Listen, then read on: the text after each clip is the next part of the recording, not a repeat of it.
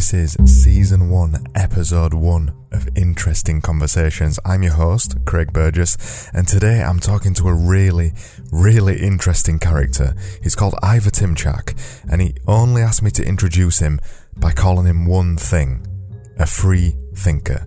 So this is the first ever episode, and this is how the whole thing is going to go. Basically, I sit down in a room with a really interesting person for however long we feel like sitting down for, and we just chat. We just chat about interesting stuff. This is the first ever episode. As I said, this is Season 1, Episode 1, and I'm so excited to share this with you. This has been a long time coming. I've been recording these episodes for months now. For months. And it's really good to finally see it out and to finally release it to you guys and listen to it and see what you think. That's really all I've got to say. There's nothing else to say. Let's just start the episode. Hope you enjoy it. This is Interesting Conversations. How many weeks have you got? Yeah, I don't know whether we should start with that one or not. Oh, actually, it's... I've got an answer, actually, so you can start with that. But, I'm glad I got sight of the questions you're going to ask, because if that had come at me straight away, we're like, oh. Well, we're going to ask you to explain where you've got to, how you've got to where you are. Because what are you? Are you a presentations teacher, or are you an artist, or are you a caricaturist, or are you a compere of better culture? Are you all those things? Yes, I describe myself as a creative practitioner, generally. My current manifestation is as a presentation skills trainer, because that's how I'm seeking to make the money to pay for what I need to pay for. But that involves creativity, so I'm still enjoying the creative aspect of it. And also, I think I enjoy novelty. So, I've been in a rock and roll band, I'm a painter, do creative writing, filmmaker, etc., etc. I just enjoy playing with the format, the structure, in exactly the same way that you've turned up today with all your equipment, and you say, oh, if I start something, I'll do it properly. It's that kind of, well, let's play with it. Let's play with the medium, see what it's capable of, and have fun with it. That's the key. And there's something really nice as well about making things. Yes. That's what creativity ultimately comes down to, making things. I had a client who worked in a bank when I was an illustrator. Well, I still am an illustrator, but when I was promoting the illustration, and I would produce a Christmas card for them based on some of the personnel in the bank. Anyway, I delivered the cards to his house because he lived nearby. And he was looking at the cards, and he said, I'm so jealous of people like you who you make things. You've got something there that people can look at and appreciate. Whereas my job, it's like shuffling papers. I can't point to anything and say, I did that. That's my work, And even if he could, it's like, so what? It's just some numbers in a column or whatever that is pushed around. So... But he could be doing that though. He could be making things. He could be doing it as a hobby, or he'll be telling himself that thing that so many people tell themselves: I'm not creative. That creativity is something that people are magically born with. That some of us are creative, like me and you. We end up falling into that creative job or that venture or whatever it may be.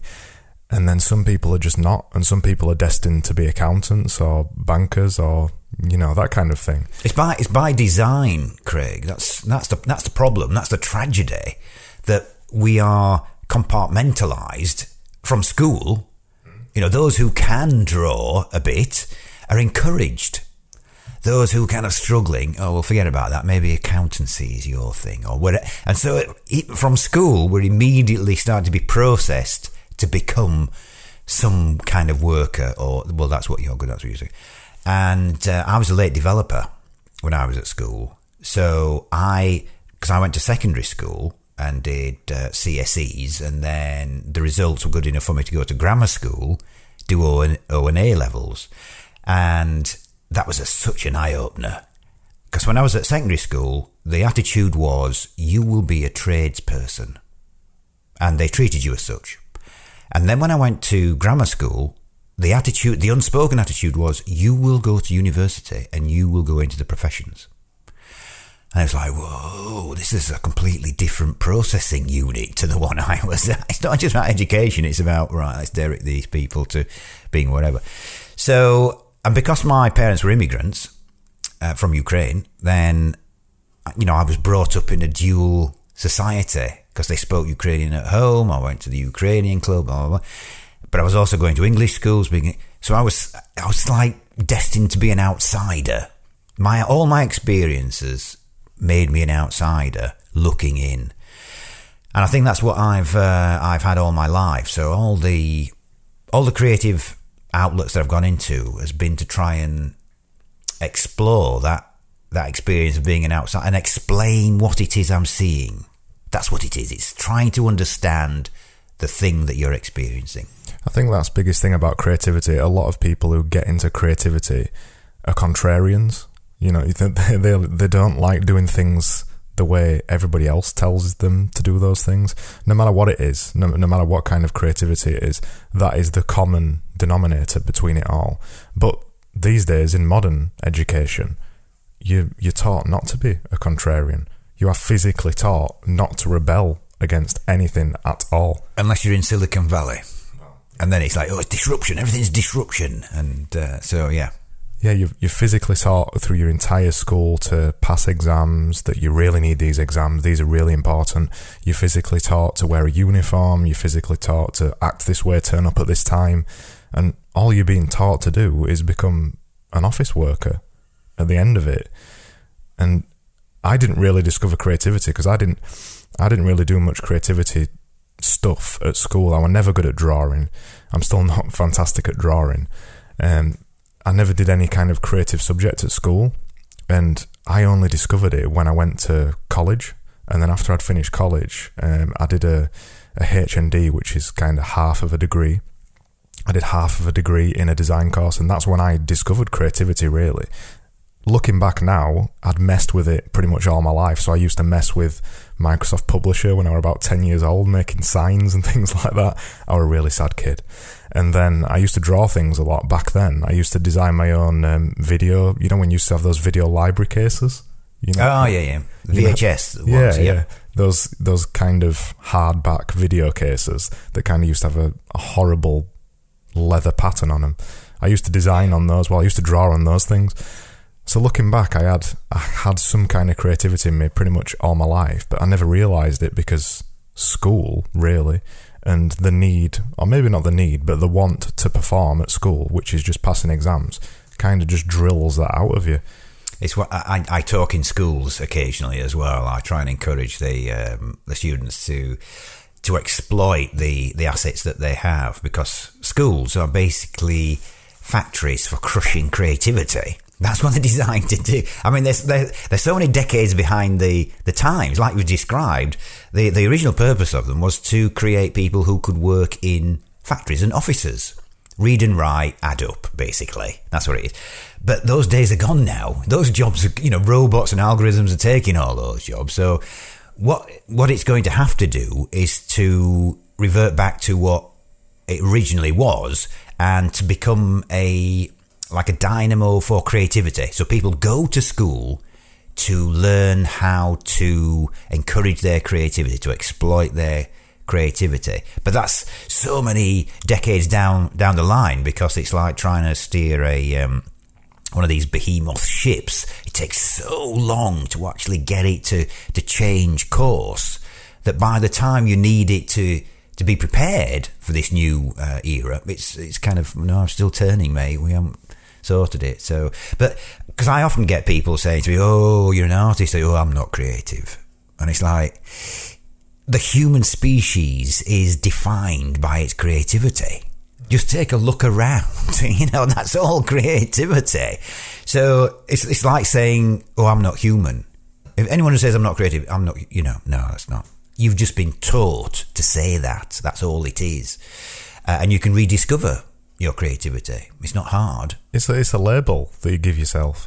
You say you're not creative, or you say you're not good at maths, or you say you're not good at something, and you automatically become that. Yeah. But oftentimes these people that say they're not creative, they'll do cross stitch or something like that on a night, and they'll be amazingly creative Or when they're on the phone to someone, they'll be drawing these amazing doodles in a notebook or something like that. And they're more creative than some people who are professionally creative, but they tell themselves, I'm not creative. And what people forget is that people admire what they can't do themselves.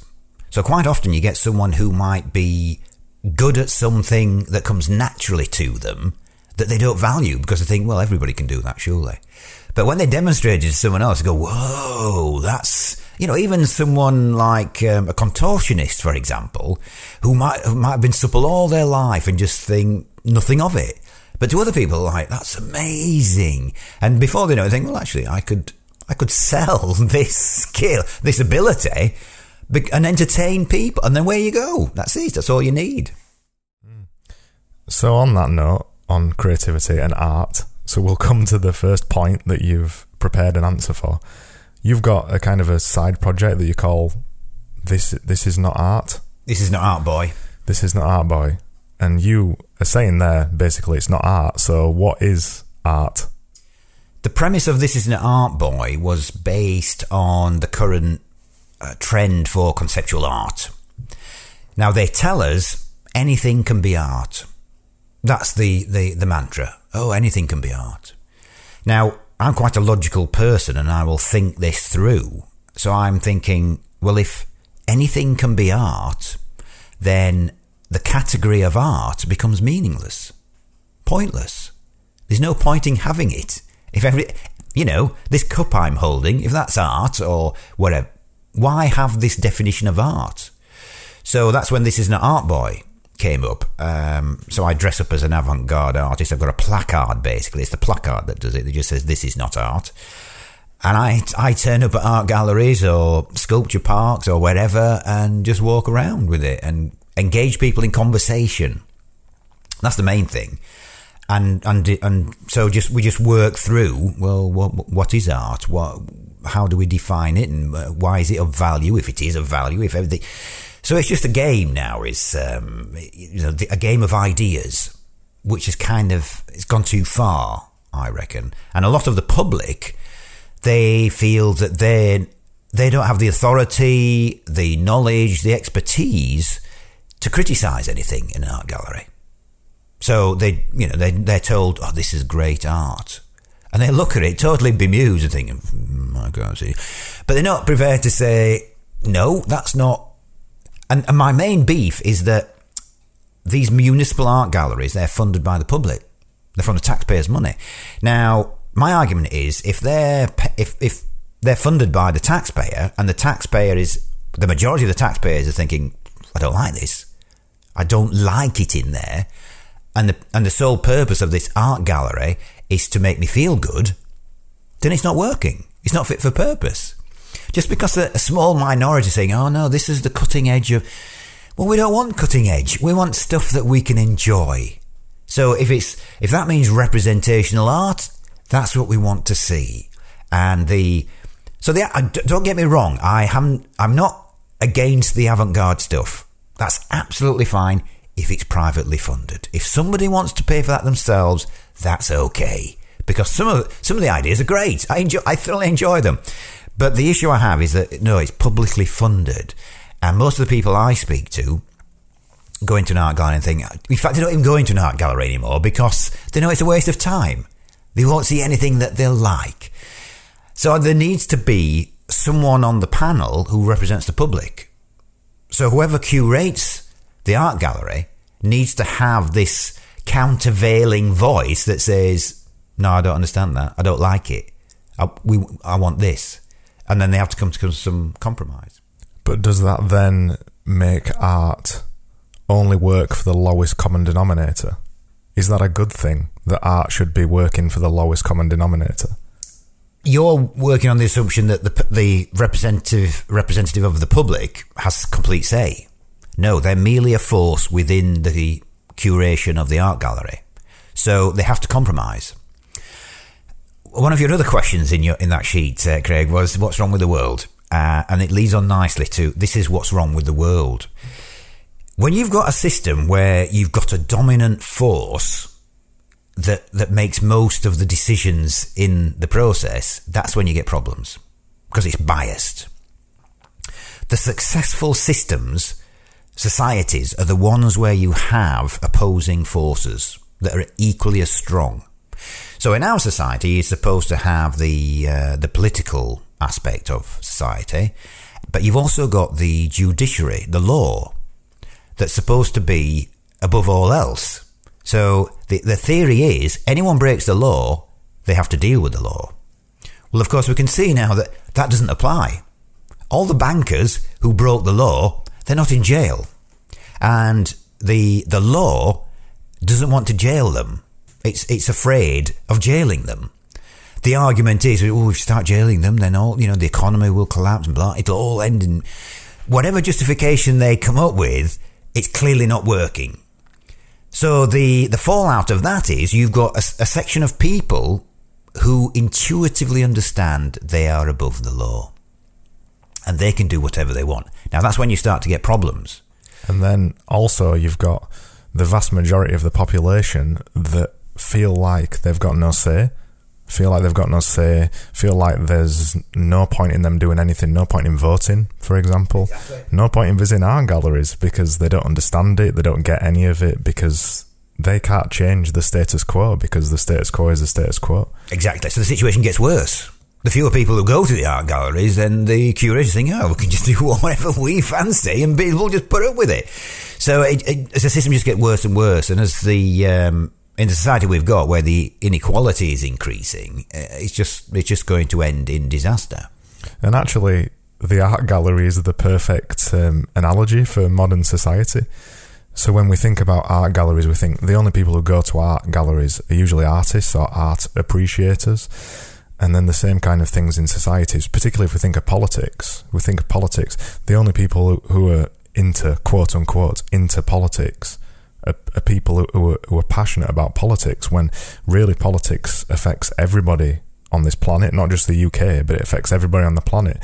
But because of the way politics is designed and the same way that art is designed, the normal person, just the guy in the middle of the street, can't get involved with politics. You're right, actually, Craig. It is a good analogy, because in the past, politics was, populated by people who'd worked. They'd worked in industry, or they'd worked in factories, and so they'd seen that aspect of it, and they thought, well, I want to change this because it's unjust or whatever. And then they go into politics as a result of that. Whereas now, you've got career politicians who from university think, I'm just going to do politics. I've never actually had a job, never held one down, or any job I've had is just PR working with, and then you've got this entire section of privilege, which is such a pernicious aspect to society. Everything that they feel they're entitled to was down to privilege. So, they know their parents know people who they can approach and say, can my son or my daughter wants a job in can you give them a PR job here? But so they just walk into this job, etc., and it's all given to them. So it's a game, and they think, right, now I'm going to do politics in itself. And art is pretty much the same. A lot of the artists, the conceptual artists, in my mind, have thought, I see, art is now, it's a marketing game. So it's a case of how can I market myself in the most clever way that attracts the attention of the elite, who think, I don't really understand what's going on there, so I'm impressed by it, so I'm going to talk about whatever. Actually, a lot of them will probably think, I can write about that, so that's going to help my career as well as, an art critic or what. So you get this silo of people who just think, okay, I've understood now how the art is marketed. It's a game. I remember reading about Damien Hirst, and one of my friends who was an artist. He knew people who were at, I think it was Goldsmiths College where he was, and the lecturer there kept telling his students to be as cynical as possible. That's how you penetrate the art market. And clearly Damien Hirst has thought, I get it. I'm going to make my artwork marketing art. I've understood how it works. This is how to access it. This is how to make it work. And it's not dissimilar from the people in Silicon Valley who were thinking, right, what app should I come up with that's going to disrupt the market? And that's probably how Damien Hirst thought, right, this will disrupt the art market to such an extent that it will get the attention and blah, etc., etc., etc. So it's a game. People are thinking, how can I game the system? And that's where most of the problems start. I remember, in fact, recently, I presume you're familiar with Bill Hicks. I love him. He's one of my favourite ever comedians. I just love listening back to his old tapes. And I was listening to one of his shows just a couple of days ago, and he comes onto the stage. This is quite a popular thing for stand-ups to do anyway, but he comes onto the stage and he goes, "Oh, by the way, if you're in marketing or advertising, kill yourself." And everybody starts laughing. And he says, "No, really, kill yourself." And he doesn't say anything else. He leaves it for a minute, well, not a minute, but 30 seconds or so, and everyone's tittering still. And then he goes, "Yeah, people are going to think that I'm just doing this as a marketing ploy. All those marketing people in that crowd are going to be going, oh yeah, Bill is going for the anti-marketing coin. It's a really good dollar." And he goes through all this, and he's talking about how basically everything that he does is considered marketing these days. But on the flip side, you could argue that everything you do is marketing. And it's funny you should mention Bill Hicks, because the latest short story I've written involves him. Because I'm obsessed with new technology, as you might have discovered. And so I was playing with the idea of avatars now that they can create. And they've had actors in films who've long since been dead, but they've resurrected them for a scene in the film. Now, it's not, with a stretch of imagination, you think, well, actually, they could probably make entire feature films with enough computing power that has some dead actor playing a part that they just programmed in, say this, do this, and there they are doing it. So the story sort of extends that idea to the stage where these creators, because you've got machine learning algorithms now, haven't you, that are becoming creative. They can write music. They can write stories. So you get to a stage where just the algorithms recreate a Bill Hicks show. And they've got the technology to resurrect Bill Hicks in a new show, even though he's been dead so many years. It's like, and the algorithms could write the material so it's actually it's referential and takes the piss out of the whole market. I just think that Bill Hicks would love that idea. The fact that the only thing that humans are left to do is to market the product and consume it. That's how we're going to end our days on this planet. So it's interesting that you mentioned him. It's come full circle with, actually, that's probably going to happen. Well, they actually did it. They did it. I don't know if you've seen the latest Star Wars episode 57 or whatever it is now. That's right. Force Awakens. They did it in that. I'm not a big Star Wars fan, so I can't remember the name of the guy. They did it in that. And he was the Hammer horror actor, wasn't he? Was it Lee or somebody? Something like that. Yeah, somebody told me they've already done it. They've resurrected someone. They recreated him, and I watched quite a lot of films, and they've done it in quite a few films, sort of in the last 5 years, to varying levels of success. But I must admit, in The Force Awakens, it looked pretty impressive. This guy has been dead quite a while, and they resurrected him, and it really did look like him. Because I played on the idea that with technology advancing, you've got 4K TV now, and I think the Japanese have actually brought out an 8K or something TV. So the resolution is incredible. So if you've got existing footage of people at such a high resolution, and you've got these computers getting more and more powerful, it stands to reason that they think, okay, we'll just program that in. There'll be some kind of template or whatever. We'll get all the points that we need to reference, blah, blah, blah. It'll extrapolate from that. We can just do... And before you know it, it'll be indistinguishable from the real act. Actors must be wetting themselves at what, because they'll be out of a job. Like all the doctors and lawyers who are being threatened by the algorithm, the actors are, they're being threatened as well. Or another way to look at it is they could be in 5 films at once. They could have 5 films out in the cinema right now, all with them in it. All they have to do is motion capture the face once, and that's it. Because I was thinking, what is the legal aspect of it? Because they're creating something that's new, isn't it? it's an art. Is it an artwork? Is it a drawing? Is it a puppet? What is it? So the actors themselves probably won't have a claim on it. Well, they do it quite a lot in video games. They've done it a lot in, particularly, you've probably heard of Call of Duty. Yeah. Now, Call of Duty is such a big money spinner. It's the biggest money spinner in video games, and video games is the biggest entertainment industry in the world. It makes billions every year, and every year in Call of Duty they've taken to bring in real actors into those films, so they basically just motion capture these actors' faces and put them directly in the game. So I imagine it's the same kind of thing, that they get paid an acting fee, maybe even a likeness fee or something like that, I don't know, and obviously they record the voice for that as well. So it's probably a little bit similar to an animated film, or I don't know. But you know, the computers are so powerful that they could sample the voice and think, actually, we can get the voice to say anything we want with any expression, and we don't need them. That's the key. They don't need them anymore. So I thought that's a really interesting idea to pursue. Have you heard of the idea of the uncanny valley? No. It's a thing that's talked about in CGI, and this is a thing where people get so lifelike. So when you computer generate a human being, or when you make a doll or something like that, you cross what's called the uncanny valley, where if you make something so realistic, the human brain actually knows that it's not real because it looks too real.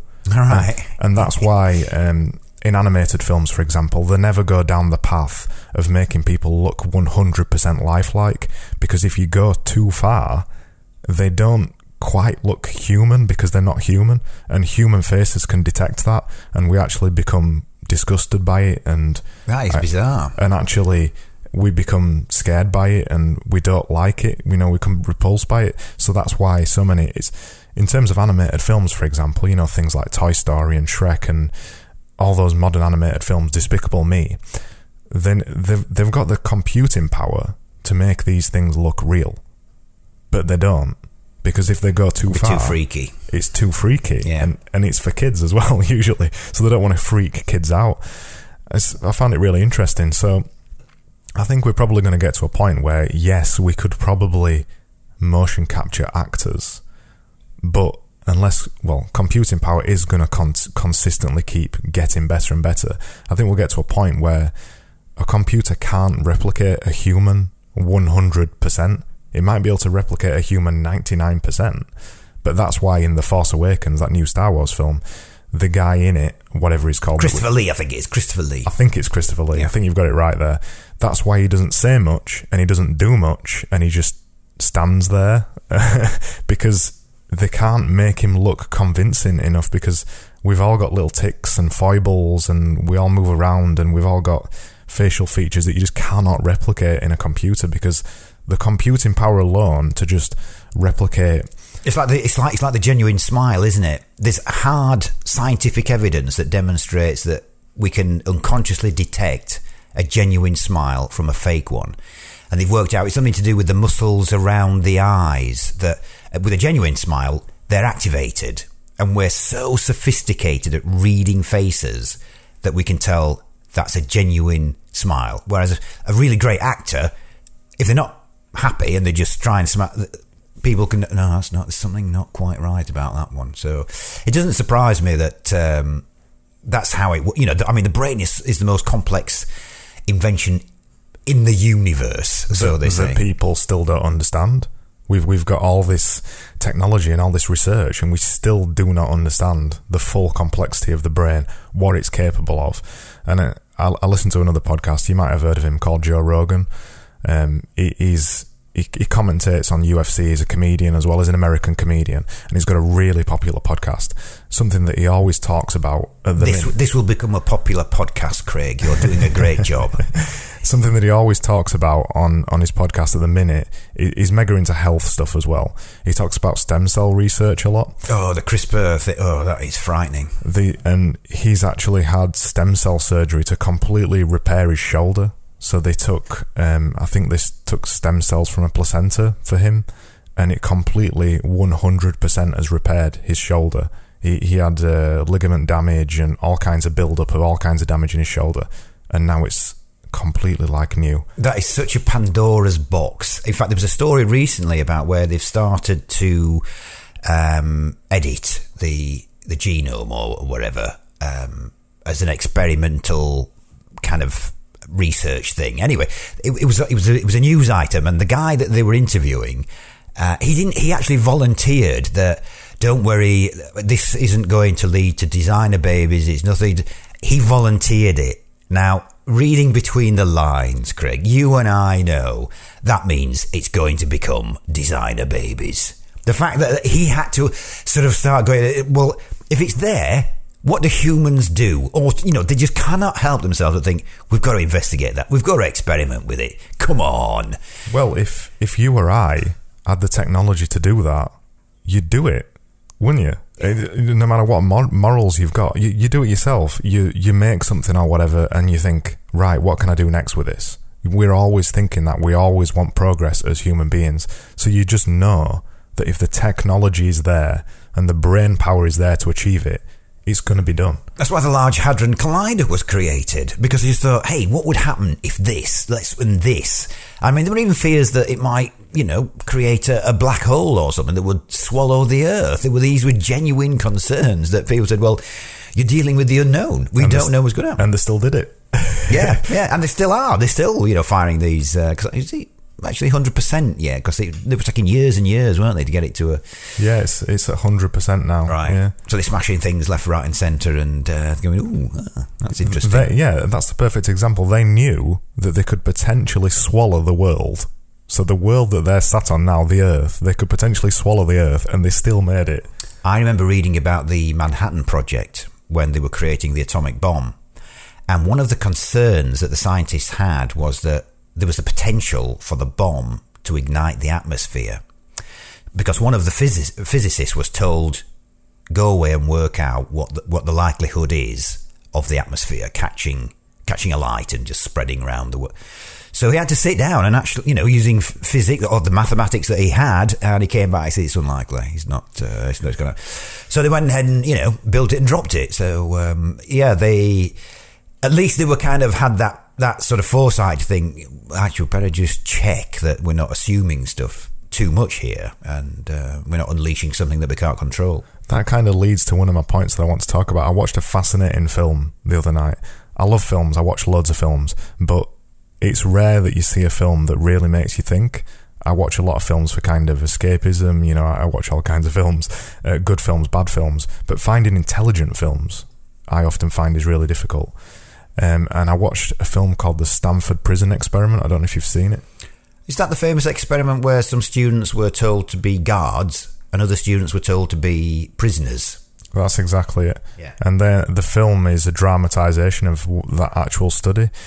And so they took, I think it was 12 students or something like that, 12 university students from America. And some was guards, some was prisoners, like you said. And to pick the guards or the prisoners, they flipped a coin. That was it. So the idea is it's completely random who ends up being a guard and who ends up being a prisoner. And the results of it led me on to read the book, and the book's called The Lucifer Effect. I forgot the name of the author, but the book is brilliant as well. And the film really makes you think, because these are intelligent people. These are intelligent young people going to Stanford, so that well-rounded individuals, and they're dropped into an environment where they're given effectively unlimited power over another human being, in this case about 6 human beings. And nearly every guard, apart from one of the guards, turns out into a monster, basically. Yeah, they had to stop the experiment, didn't they? Because they were just terrified of the way it was going, so it was like, let's pull the plug on this. The experiment was meant to last 14 days and it lasted 6. And what they even discovered in those 6 days is the people running the experiment even started to get a little bit evil and started to think, well, let's see how far this goes. No, let's not step in. Let's see what happens next. And the film really kind of brings all that to life, and it shows the guys running the experiment as well, sat there watching really intriguingly about the kind of the abuses that these guys are going through, that these random guys. And it got me thinking about this whole idea of evil. We always think about evil and things like that, but what this book proposes, and we touched on it before about systems, is that when you're born, obviously you're a blank slate, and then when you get older, no, I wouldn't say that. But anyway, let's carry on. we'll come back to that. So you're born and you're neither good or evil, and this, or at least he thinks that. And then in his book and in all his research, because he's studied evil, basically the things that evil people do, murderers, dictators, things like that. He's studied the idea of evil his entire career as a professor, and what he's concluded is that systems is what makes people evil. So there may be somebody at the top of it who invents the system, but everybody underneath the system is merely following a procedure. And the fact that they're following a procedure lets them kind of come away from the idea of being evil. They may not even realise that they're being evil, or the fact that they've got power, power hungry. Because they've got power, they turn evil because they know they've got 100% power over somebody. And I just found it's often referred to as the banality of evil, because people think what they do is just banal. I'm just following order, or I'm just part of. So it's nothing to do with me. Just one caveat there, Craig. Because it was an American experiment, and in fact, nearly all the experiments in the 70s and 80s that were supposed to give insights into human behaviour were American. And the vast majority of the people involved in the experiments were students studying psychology at American universities. Now, a lot of them have been discredited. It's been discovered that Americans are weird. No, genuinely. It's actually an acronym that it stands for something. But they've realised the American society is not representative of the rest of humanity. So a lot of the actual experiments and trials were unrepresentative and have been discredited. So it's just worth bearing in mind that... it is an interesting point, though, because if you look at America as a wider society, they have, people always talk about gun laws. They have one of the biggest murder rates in a decent-sized country. And when you compare it to Canada, that have got nearly the same gun laws, their gun law, their murder ratio to the amount of people who live there is vastly lower than America. And a lot of people can't understand that. Why are Americans so damn violent? It's not only that, Greg. I heard a talk given by this woman who was describing the incarceration rate of countries.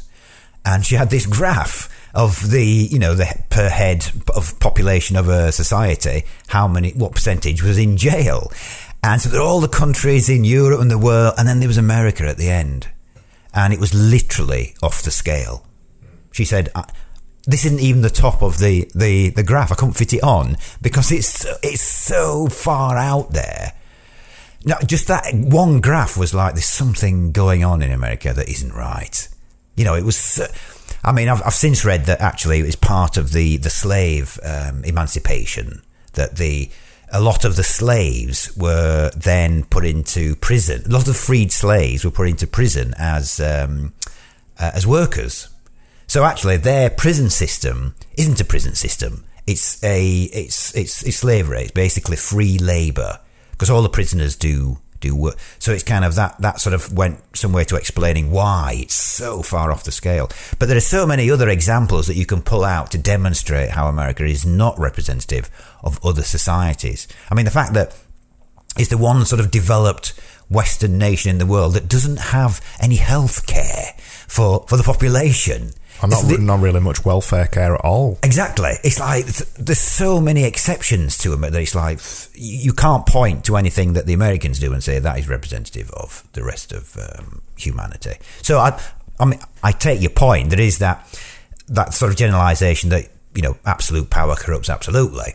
But the way the American society is set up, it's like if it was an experiment done in that's how science works, isn't it? You have to verify that discovery by running the trial somewhere else, and if it verifies the study from the result from the first study, then you can say, okay, this is representative. So, as far as I know, it's not been carried out much. I imagine most people would react in a similar situation, though, in terms of if you were put in a situation as a guard. I would challenge that to a certain extent, because one of the reasons why the experiments were questioned was because a lot of their experiments relied on money, payment. to motivate people. Right, do this and we'll give you, so many dollars for doing whatever. And what they discovered was when they tried to replicate the experiment with other cultures, it didn't work. Because in other cultures, if someone says, I will give you $100 for doing this, the people was like, no, actually, I'm not interested. Because in their culture, if someone does a favour for them, they're indebted to them. And it's expected that they will have to reciprocate at some point with another favour. And that was equivalent to the money as well. So even though they said, no, we'll give you $100, no questions asked, their cultural inheritance said, no, this comes with strings. And so they would shy away from it. Whereas Americans would think, $100 free, yes, I'll go for that. This is a very crude explanation of what I've kind of read up. But so it demonstrated, no, actually, societies behave differently. And actually, the cultural context is crucial to how people behave. I'm not denying that, again, if you put someone in charge of something, as long as you can do whatever you want, then most people would say, okay, well, I'll just, if I can get away with it, I will. But I would, the goodness in me says, no, there's probably some people who would think, no, I'm not getting involved in this, I'm not doing it. Well, there's other examples. Obviously, Nazi Germany and Rwanda as well. Yeah. It's two societies that are completely different to each other, that are not American, that managed to massacre millions of people. Rwanda wasn't millions, I think it was hundreds of thousands. But in Rwanda, at the start of it, the two tribes, one tribe set on another, I can't remember the names of them now. Hutu and Tutsi. That's it. One tribe set on the other tribe, and they killed 300,000 people in 3 months. I read about the context of that massacre. And again, context is absolutely crucial in all of this. And when you read it, it's actually it'd been building up for years, and the problem was overpopulation and too few resources. That's what set off this powder keg. And because one of them was in the minority, I'm not sure if it was the Tutsis or the Hutu, but had most of the power, that exacerbated it. It was like the inequality was greater as a result, but it was a fight for resources ultimately, and so that's why it exploded. So it was really interesting reading about the context of why not just because sure you can look at the data and think that's horrible. Why did these people do this? But when you realise, actually there was all this going on, there was that going on, but yeah, it's never black and white. No, it's not. It really interests me the kind of the thing about evil. I think it probably stems from my mum used to watching loads of horror films when I was younger. So I've watched horror films all my life, and she used to watch loads of documentaries about serial killers, and I've read all sorts of things like that. And there's a very famous quote from Shakespeare. I paraphrase. It's something about nothing is good or bad, only thinking makes it so. And I thought that is such a profound statement, because you use the word evil. Now, everyone will have a different interpretation of that word, depending on their background or their experiences or whatever. It's like, what is art? How long you got? What is evil? How long you got? It's exactly the same. So, and also the age in which you're operating in, we view slavery from 100 odd years ago. That was evil. But at the time, people didn't think, the President Lincoln, whatever, he had slaves. People just accepted it. That's what he did. And some people might have even looked after their slaves quite well because it was their property, so it made sense to look after your own. There's all these kind of. And if we go further back, British Empire, for example, the British Empire was, we were mass murderers. We were tromping around the entire globe, killing everybody, but it was good at the time. A Napoleon quote this time, history is a set of lies agreed upon. So sure, our propaganda says imperialism, that was a good thing. And all the benefits that we enjoy in terms of our prosperity down to imperialism, colonialism, all this, the slave trade, the drug trade that we imposed on the China, etc., etc. There's so many crimes that were committed. In fact, I had an interesting discussion with a friend of mine about how far do you go back in the past to say sorry or to pay reparations. So, like the Germans paid reparations for the crimes of the Nazis. And then there are people who are wanting an apology for some of the crimes of the UK to acknowledge that, yes, it was a crime, the slave trade or whatever. So it's kind of, wow, how about that you apologise for? Do you go back thousands of years? Is that, so it's a really difficult one to answer. Especially when, like you said, when you consider some of the things that happened at the time were the norms, were the social norms. You can't really, no matter how horrifying those norms were, they were social norms that the entire or most of the population agreed on. So how do you apologise for that, especially if you're looking 200 years down the line when nobody around that time is still alive? It's people in the modern day apologising for something that they obviously find horrifying now. This is the thing that really sticks in my craw, though, Craig, is that you've got these governments who are kind of talking about the past crimes and stuff, but of course you just look at the news today and they're still committing the same crimes in a slightly different form. So even though they're acknowledging, oh well, there might have been crimes in the past, they're still not acknowledging actually what we're doing today. I mean, we were talking about getting off milk and dairy products, whatever. In the future, we'll look back at the way we had these industrial farms, these intensive, I think that's as bad as slavery. They're still living creatures, abusing them in this way.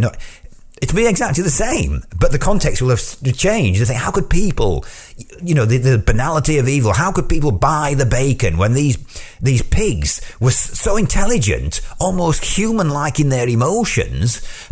How did it happen? And yet everyone today, has probably had bacon or eats it. I mean, hands up, mea culpa, I still eat meat. But every time I eat it, I think, I should be vegetarian. Really, I can't justify perpetrating this crime, because that's what it is. Let's come to some of your tweets. Okay. I follow you on Twitter, and some of your tweets are fascinating.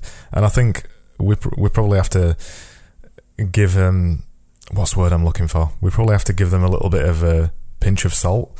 Because context is key. Context is key. These are tweets. These are things that you, I imagine, just randomly think about and then just tweet immediately, like we all do with Twitter. And you also put Free Thinker on Twitter. As your profile, you put Free Thinker, which I find really interesting as well, because the idea of having a thought and it being free to be out there no matter what it is, I think that's really powerful. I think we could live in a much better society if everybody was free to think whatever they wanted to think and have intelligent discussions and debates about whatever they believe. That's the key part. It's not just think whatever you want. It's a case of having it discussed and have other ideas presented for or against. So it's this unwillingness to even consider. Actually, one of the tweets was about this girl I was speaking to about the Brexit vote. She was a Leave voter. And it was apparent that she was working purely on emotion. There was no logic at all and she didn't have any data. It was purely an emotional response. So even though I tried to sort of say, well, what about this? What about this? When people work from an emotional base, they don't listen to argument. That's not how it works. And when you read about psychology, the way that people develop their opinions is they think something and then find evidence to back up their opinion. So yes, they're cherry picking the data just to support their belief. And it's really difficult for anybody to not do that. I try really hard not to do that, but it is really difficult. It is. Because I've been occasions where someone's presented some data that goes against my core belief. In fact, I'll give you an example. Somebody, because I go on about the growing inequality in society. Somebody tweeted about it and said, you do realise that inequality is falling globally. I was like, what? Damn. But then again, it's like, it's true. Globalisation has benefited so many people. People in the third world generally, the Chinese. They've been raised out of poverty. They're now experiencing some prosperity. They're pretty much the global power. They're getting there. Whereas we in the affluent Western world, we've suffered. We're the small minority that has suffered from globalization. So it's a case of, well, who do we go for? The majority or the small minority? Us? Because it's us. No, actually, we don't agree with that. So it's a really tough one. So when people present you with ideas that contradict what you've believed, or this data that suggests, oh, actually, it's like a physical exercise, isn't it, to think I have to accept this on the terms that it's offered and to now reassimilate my beliefs around it. How does that affect? Well, your beliefs are part of your identity, and if you believe something for any period of time, 20 years or something, you've always believed something, and suddenly you discover that that's not true. That changes your identity, and everything you've been saying for 20 years has been absolute bollocks. This is why technology is such a threat to humanity. Driverless cars. There's millions of people who are employed as drivers currently. Millions. Now, when you say to them, well, what do you do? I'm a driver. That is part of someone's identity. It's a classic study about unemployed people. Part of the problem, or the great majority of the problem, is that they've lost their identity. Well, what do I do? Who am I? What's my status now in society? And with technology coming on as it is, and so many people thrown out of work, but you're talking about the professions, lawyers. They're prime people to get, because it's all about analysing data and showing, oh, there's a precedent here. Well, algorithms can do that just like that. Doctors as well, GPs. That's, again, data. And on my experience, this looks like such and such. How can I verify? Data, algorithms to do that. So when you've got a huge swathe of society who don't have identity, what are you going to do? That's when you start fomenting revolution and disruption. But in terms of the data thing, the data thing's really interesting as well, because not only can you find any data to back up your point of view, no matter how radical or how offensive or how benign, whatever it is, not only can you find data to back that up, the data that you use to back up your point may not be correct. Because in terms of science, for example, they argue that nothing's ever correct, and it's just the most correct thing of the time.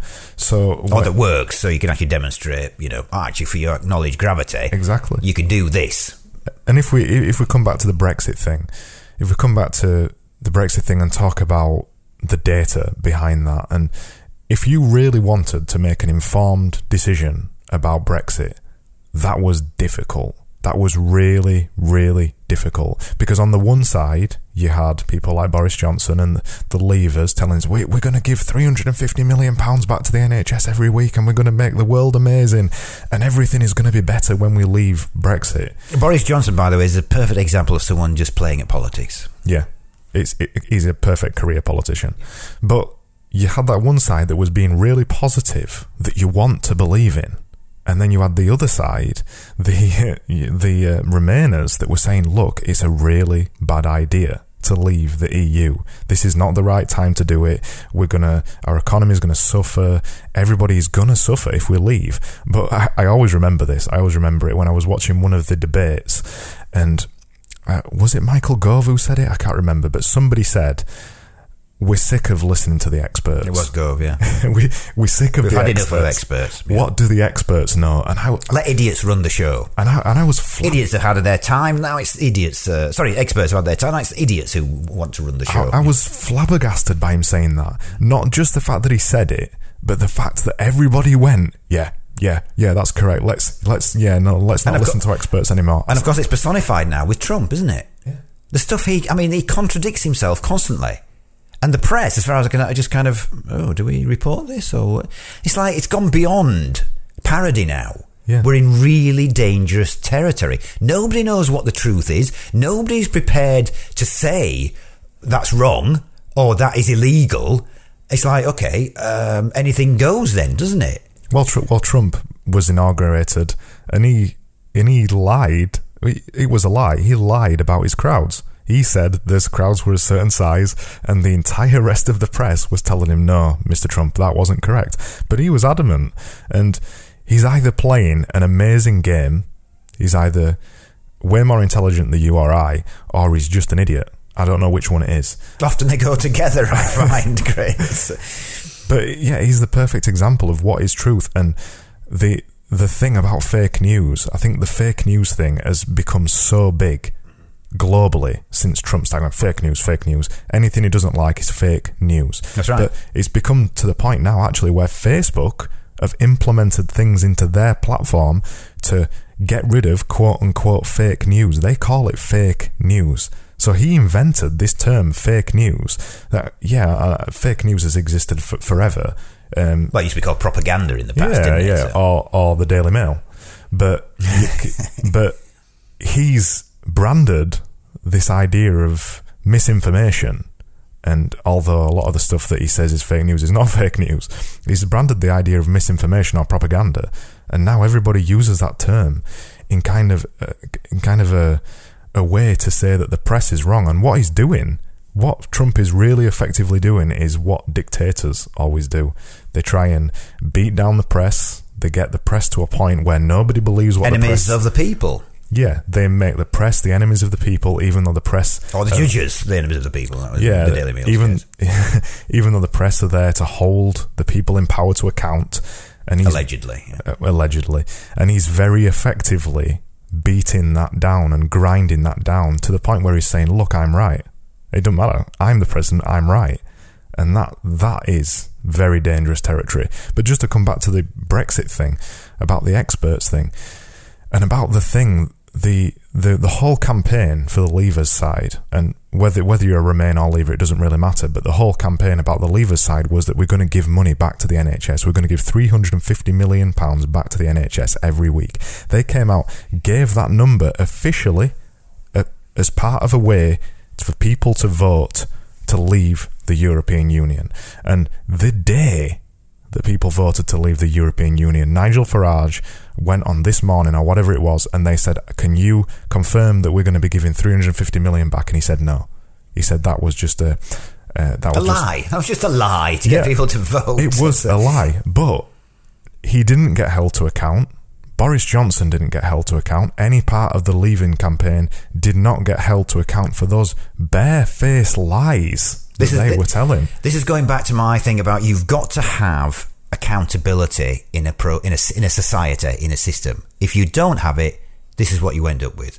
So there should have been somebody, like whether it was the press or some other body, that said, you've lied, and with these consequences, therefore you have to be held to account and punished or fined or whatever. But there isn't that.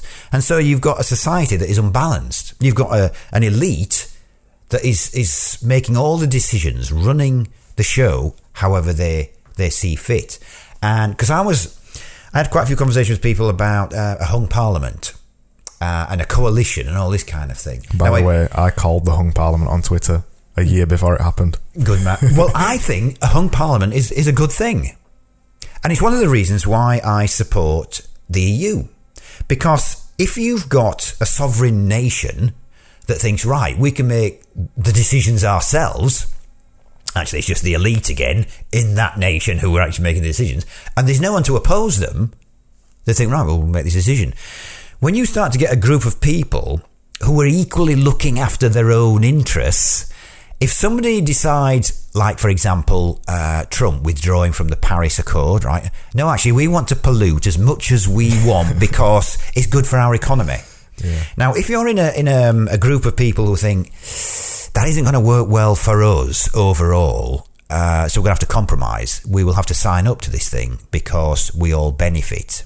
As soon as you get someone who cuts loose and say, well, I'm not going to abide by that rule, then you start to get this domino effect. And other countries think, well, we're not going to abide by it either. We're going to pollute as much as we can. And before you know it, you've got this runaway effect and boom, it's all over. So that's why I think why we need a global government is the logical conclusion. You need somebody that says, right, well, we need to assess the impact of this on a global scale because we've got globalization, but no one's policing it. But in the global government, the New World Order and the Illuminati and the scary controversies that people don't want. No, we haven't got a global organisation. That's my point. We need to say, right, we will appoint... I mean, the EU was kind of an indication of this is how it would work. It's not perfect by any means, but the EU was created to avoid conflict People forget it was as a result of the Second World War. They thought, how can we avoid this happening in the future? Right, let's start this union so that we're less inclined to... But even with the EU, you got that stuff in Yugoslavia even. So you can imagine if everyone's independent again, well, we want our own interests, and you've got right-wing governments in there, right, well, we'll fight to defend our borders, etc., etc., etc. People forget that. You know, you only need one generation to go, and it's like people have to relearn all the mistakes of the past. So, I mean, a global government isn't going to happen. It's just, you know, we're so primitive in our behaviour, we haven't got the facilities to be able to manage that, to do it. I think it's a great idea, but alongside having a global government, I think the idea of technocrats and a technocratic government is something that should work, that more countries should have, and as far as I'm aware right now, 0 countries have. Are you familiar with the idea of a technocratic government? Well, just define it and then... Well, the definition of it is you have a country like the UK, for example, and this is the revolutionary idea. You hire the experts for the jobs. So, for example, for the Chancellor of the Exchequer, you hire an accountant. For the Prime Minister, you hire somebody who's got lots of experience in global challenges, who's worked all around the world, etc., etc. For the defence post, you hire someone with experience who is an expert in that, maybe a police officer, maybe an army general, something like that. And so on and so on and so on. So a technocratic government is a government that is not dictated by party politics. It's not dictated... You know where this is going, don't you, Craig? Somebody is going to think, well, actually, these people are biased and prejudiced. They can't help it. It's just how they're brought up. Why don't we defer all the decisions to an algorithm that we've all agreed upon? Yes, these are good humanitarian principles, and you leave all the decisions to an algorithm because it's unbiased, or it's, you know, you've sort of tried to program out any of the bias, and so then you get to a stage, it's like, you know, the Matrix or Terminator or whatever, where suddenly you've got these machines running the show, and actually that's not so far-fetched, because driverless cars will have to make a decision when it comes to an accident. So there'll be part of the algorithm will be thinking, well, who do I sacrifice? Who do I save?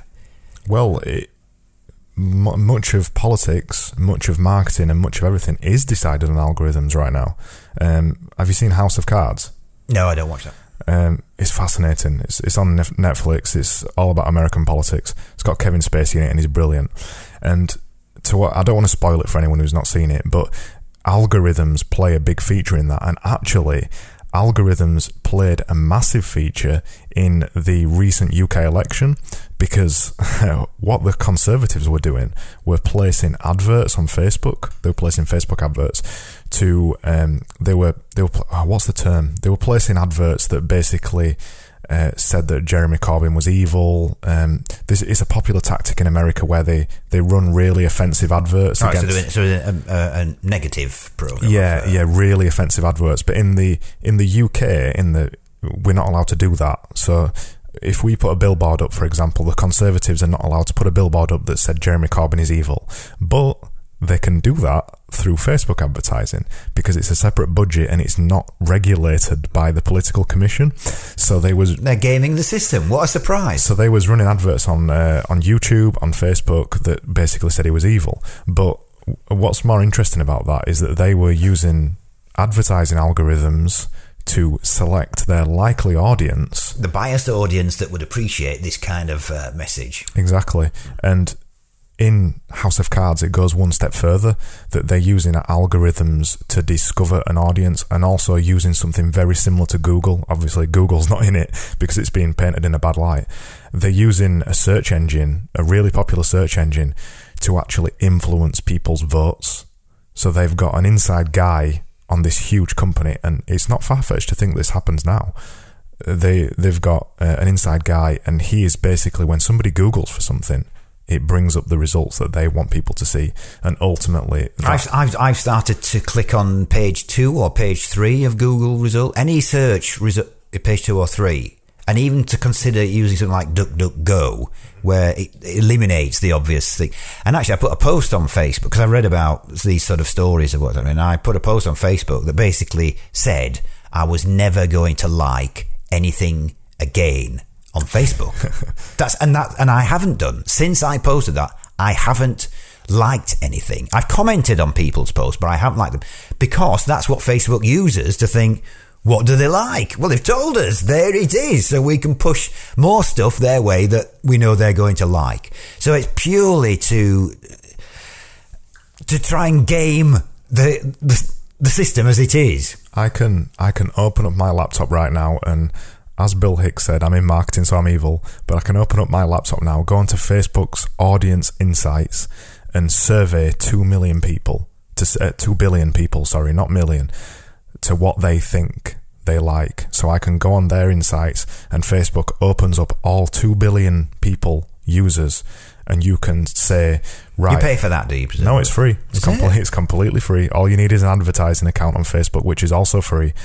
You sign up to an advertising account, go onto Audience Insights is one of their tools, and I can say, right, I want to find people who are interested in snooker, for example, and then it live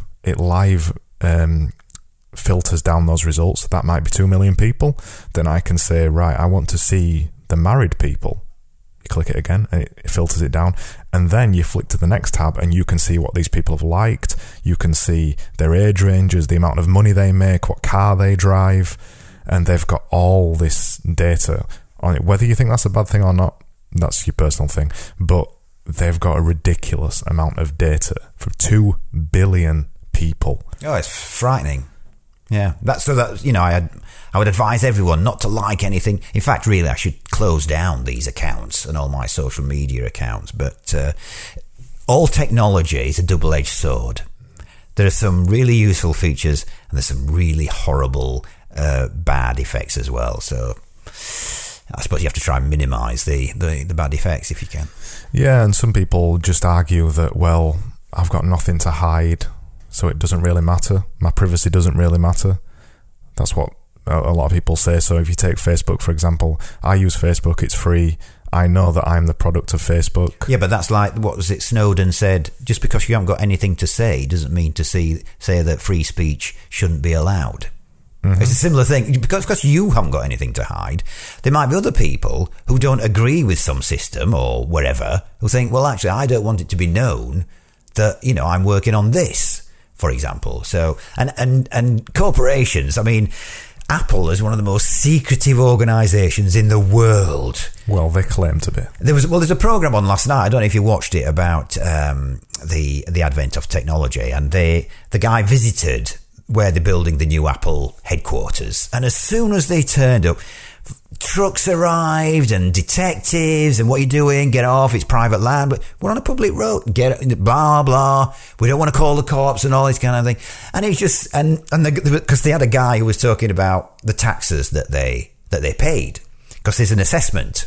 His job was to assess what he thought the value of the company was and the buildings, and to charge them a tax rate. And he says the difference between the two figures, the one that he came up with, billions, and the one that Apple came up with, millions, was a 99% difference. And the commentator was like, how can you be so wildly inaccurate? It just demonstrates the attitude of these corporations. Sorry, go on. Well, the fact that they don't want to pay any tax in their home country tells you how they're going to behave with data, with the privacy issue, with all that, They are, to be fair to Apple, to give another side of the view, they're actually really good with privacy, or they claim to be really good with privacy. The things like they've got fingerprint scanners in their phones, they're actually locked down to the phone. It's never communicated back to Apple. They're big on privacy, and they're actually trying to bring a new light to privacy, to be fair to them. That's what they claim. That's what their marketing claims. If you're really serious about your privacy, get rid of your smartphone. Yeah. I don't have one. No, I don't. I don't have one. Because it's basically a security device that you're voluntarily carrying around with you. It knows exactly where you've been. It can activate the microphone if it wants to listen in on some of your conversations and you don't know, and etc., etc., etc. It's collecting all this data about you. It's terrifying. So I'm not having one. I can look at my phone now and it tells me exactly where I've been for the last couple of years. It probably tells you how healthy you are or unhealthy you are as well. You know, it's starting to collect that. Well, people are actually volunteering this data. I do. I actually take a blood test every 3 months and send it off to a company to get my bloods analysed. And the future scenario will be that people will allow their phones to be connected to driverless cars, so that the car will know who's in it, and perhaps give them privileges or what. Their survival score might be rated higher because they know this is an important person. So when you start sharing data between the driverless cars and the phone, it's like, well, you've got a totalitarian state there, and people have volunteered to have it. It's a little bit like what insurance companies are doing with car insurance. You know how you can have that little black box fitted in your cars. Okay, yeah. You can have a black... to reduce your insurance. Exactly. Yeah. And it says your driving style, whether you've braked too harsh, whether you've turned too quickly, whether you're driving too fast. Well, of course, the talk now is, well, let's implant these devices into the human being, and into the flesh. Now you're on a dangerous road. Yeah, technology is a double-edged sword. On the one hand, it's completely made me make money. It's what I make my money from, and I'm really interested in technology, and I love seeing where technology can go, and it's fascinating to me, technology. The power of it is unbelievable when you consider that an iPhone now is something ridiculous. It's something like a million times the power of what Apollo 13 had. It's ridiculous. These devices and technology is just fascinating. And the fact that I'm sat here with an iPad and I can touch this screen and it's not magical. It's nothing to me. I take the fact for granted that I'm sat here and I can put my finger on a screen and move things about on it. 20 years ago, 30 years ago, that's magical. That's the kind of things that were in films. That's that Arthur C. Clarke quote now. He said, if you were to show the technology that you have today, if we saw technology from aliens, it would be indistinguishable from magic. We would just think that's magic. And that's exactly what you've described. Someone from, 50 years ago, show them that's like, that's voodoo, mate. You're evil or whatever. So, yeah, I can understand that. And it's fascinating. And then even all that data tracking stuff, all of that is fascinating. And some people might think it's evil. And I guess in some ways it might be considered evil. But a lot of that stuff, particularly for me, a lot of that stuff makes my life easier.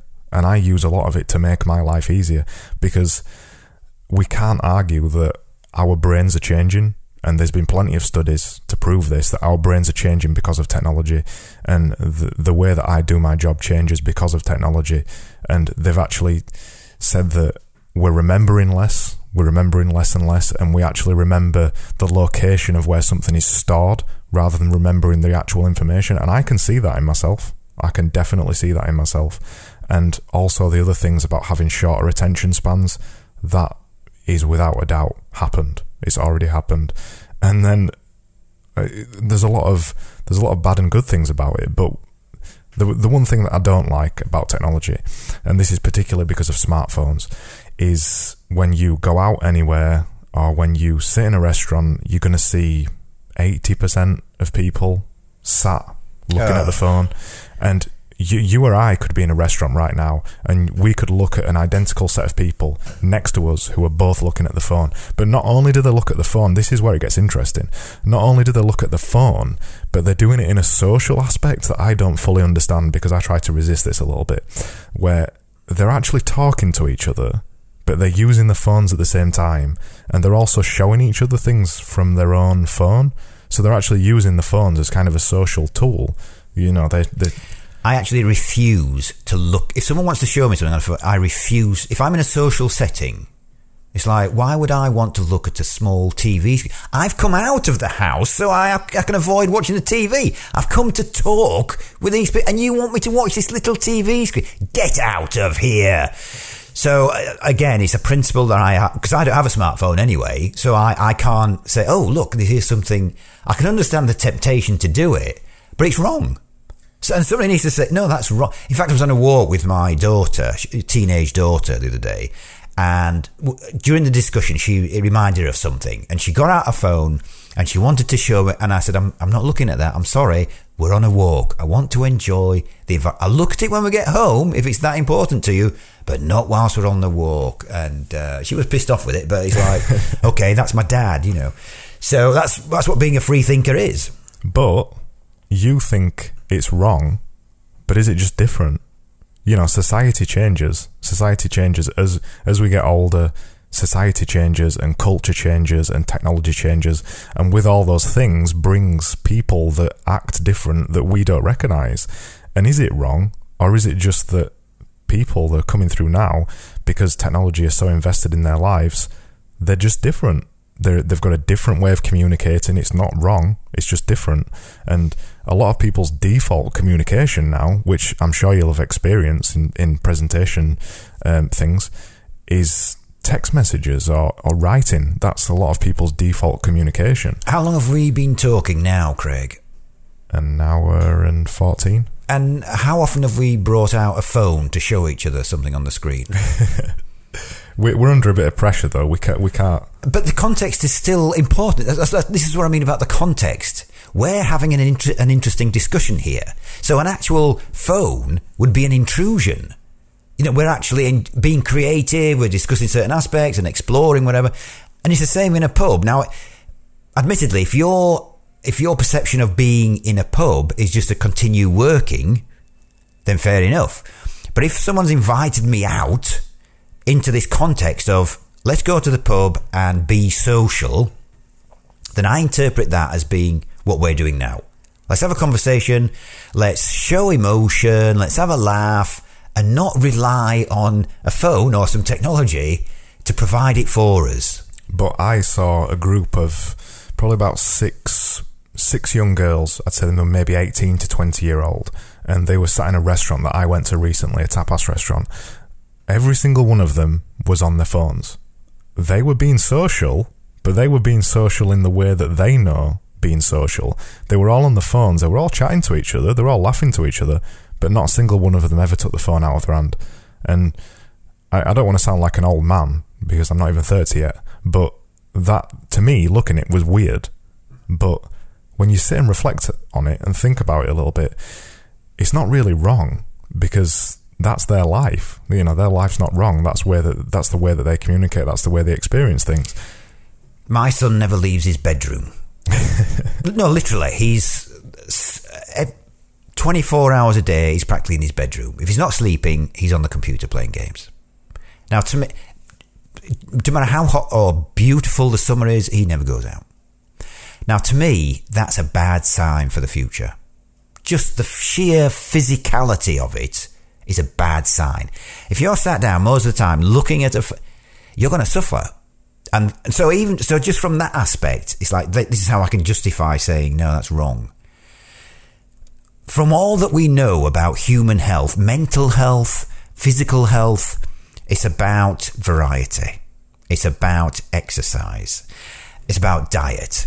And so all these different things are important, and you need to vary these things. If you've got predominance of one particular activity, you're going to suffer. It's like if you restrict your diet to just one ingredient, you will suffer health issues. And it's the same. If you spend the vast majority of your time just looking at the phone, your eyesight, if you're not looking into the distance, which is the most restful, is the most restful to the eye, then your eyesight is going to suffer.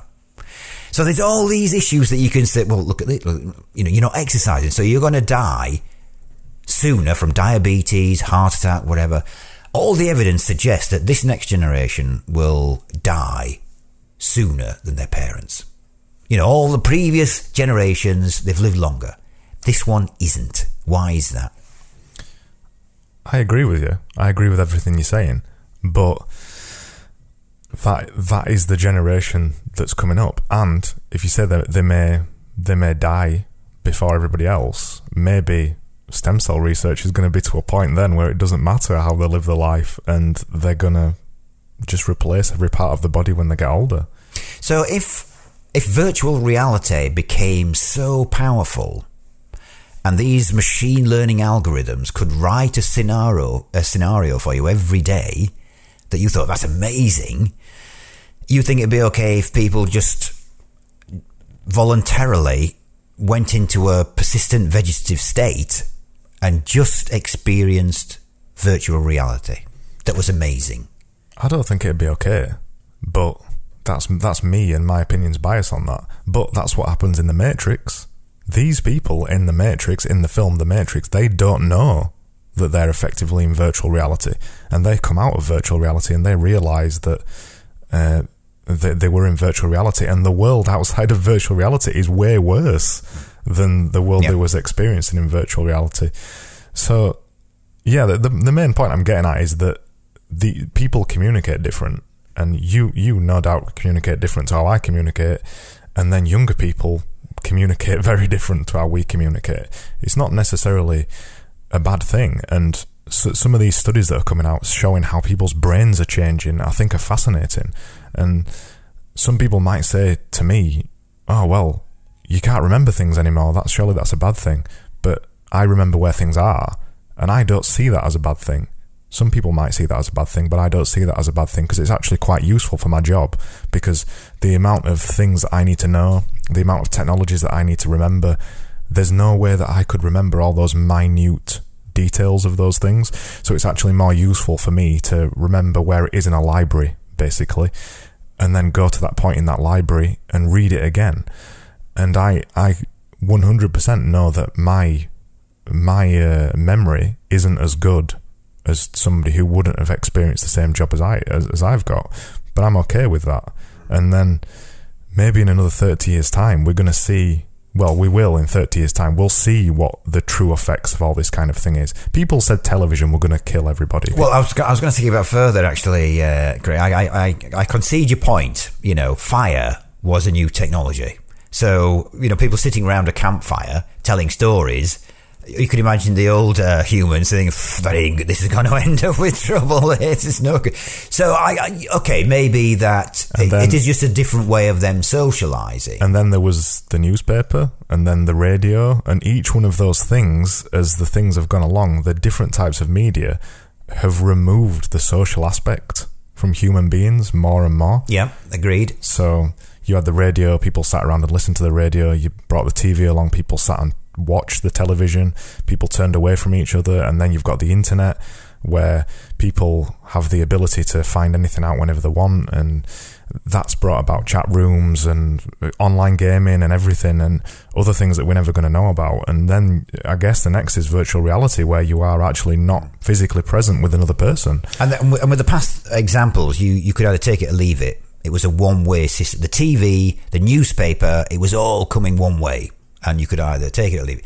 The trouble with the internet now, and the whole data collection thing and the tracking, it's a two-way system, and you're also being analysed and measured, and so that's where the difference lies. It's so much more powerful, you know, on an exponential scale. That's why it needs to be carefully considered and worried about. The internet is ridiculously powerful. What's the old phrase? The medium is the message, which basically says that whatever medium it is, it ends up becoming, you know, a part of society. And the medium actually affects people in way more ways than we could ever understand as human beings. And we're seeing that with the internet, but we're also, what really excites me about the internet is how it's democratized. Is that how you say it? Democratized? I don't know how you say it. Yeah, I think I'll allow that. That word, yeah. It's democratized publishing. It's democratized... Agreed. It's democratized the idea of anybody being able to get their message out there. That is really exciting to me. And so many of my insights have been provided via the internet, because there isn't a gatekeeper saying, this is the propaganda that we want you to consume. It's like, it's completely open. It's like, okay, I can find the stuff that I'm particularly interested in. And I mean, the trick is then to verify what it is you're reading or seeing, whether it's true or not. But most of them are just ideas, which you don't need to verify. Just someone saying, here's an idea, why don't you consider this? It's like, that is an interesting viewpoint. So, if somebody could say, well, this is the accepted history of such and such an event, but then you find an article that says, no, this is my interpretation of it, still using the same events that, like, for example, the nuclear bomb that America dropped on Hiroshima and Nagasaki. The accepted wisdom or history is that was to end the Second World War. But actually, because I was looking at it again today and they're saying, no, actually, it was the start of the Cold War. Because they were all, as soon as Russia was going to declare war on Japan, they were going to give. In fact, Japan was suing for peace leading up to that. So they were already aware that we need to surrender. It was just an issue of, does the emperor continue or not? Blah, blah. So when you start reading, you think, this gets more and more suspicious. And then the motives behind the dropping of the bomb becomes even more frightening. There's no great humanitarian. It demonstrates, if people have power, they will abuse it. And another thing that I find really powerful about the internet is something that we take for granted now. If I want to publish something, if I want to put 3 paragraphs on the internet and I want everybody around the world to potentially be able to read the internet, that I just go onto the internet, find a website to publish that piece of information, and everybody in the world, well, people with an internet connection, can see it. Or if they don't have an internet connection, they can either go to a library or they can find an internet connection. Most people could find one in some way or another. Before the internet, there was no universal way to publish something privately like that. You had a newspaper, or you had to get on television, or you could get on teletext, or Although they still have to find the thing on the internet. They do. So you've got billions of people posting stuff. The video content that's being posted every hour. You can't possibly live long enough. So you've still got that problem of, well, how do you get people to see the? And as soon as they start introducing a 2-speed internet, that's the end of the window that we've experienced. So that's why I urge everyone to resist any attempt to slow down the internet for certain people and to have a priority for corporations or whatever. That is the death then of any kind of insight or possible enlightenment of the of society. Well, net neutrality. That is what it's all about. That's what they're fighting about in America. We've got to keep it. Got to. Yeah. It's worth taking guns on the street to protect it. That's what I'm saying. Because that is the beginning of the end. You already see it in China. The Great Firewall of China. They can only see particular information in China. And if we ended up finding ourselves in that situation, although to be fair, we already are in that situation a little bit, because the government has the power to knock pirating websites off the internet. It's not even as sinister as that. Any Google search you do, it's already been, filtered and processed, and like we've just described, certain results will be presented to you, and because we think, it's Google, must be legit, must be an organic result. No, mate, no, they're far more subtle than that. So you don't even need some sort of authoritarian government who are saying, right, we're going to just the way you operate, Facebook, the news that you read on Facebook, it's all there. And what's worse, Craig, is that these corporations aren't being overseen by anyone. The worst thing about it, I think, is an ill-informed government, because we're seeing this a lot in the UK. In fact, we're seeing it globally. But Theresa May specifically has come out several times saying she'd like to see the end of encryption. So, if anybody doesn't understand what encryption is, it's basically taking a piece of data and jumbling it up. You jumble it up to a point where it can't be changed back to something else. It means that a two-way conversation, so you send a message from one end to another, it's encrypted in the middle, it's all jumbled up, no one can intercept that message. So encryption is a really important thing for so many things. It's used on banking. I was going to say, that's how you do your accounts on the bank's exactly. It's website. Used online banking, it's used for loads of stuff that's really important on the internet. And recently, well, not recently, but in the last year or so, WhatsApp, so the popular messaging platform, they introduced by default end-to-end encryption. So that means that any message you send over WhatsApp is completely encrypted, and no government or anybody in the world can go through the middle of it and see what you've written. Nobody. It's impossible. That, to me, is amazing. That's how it should be. But people like Theresa May and also the US and other people who want to see what you're writing, they don't believe in encryption. So they'd like to see encryption removed. Well, they only believe in encryption when they're using it. That's the difference, because they're confidential. This is, top secret stuff. But any other plebs is like, no, we need to see what's going on because of terrorism, of course. Well, people, they claim, this is what they claim in the news, that people use WhatsApp to organise terrorist attacks. This is exactly the same argument that they used for Blackberries. You remember the riots, the summer riots years ago? BlackBerry Messenger. Exact. And the government didn't like it. And they wanted something done. And they told BlackBerry, what didn't they say to BlackBerry? We need a back door. They said that. I don't think they ever give them it.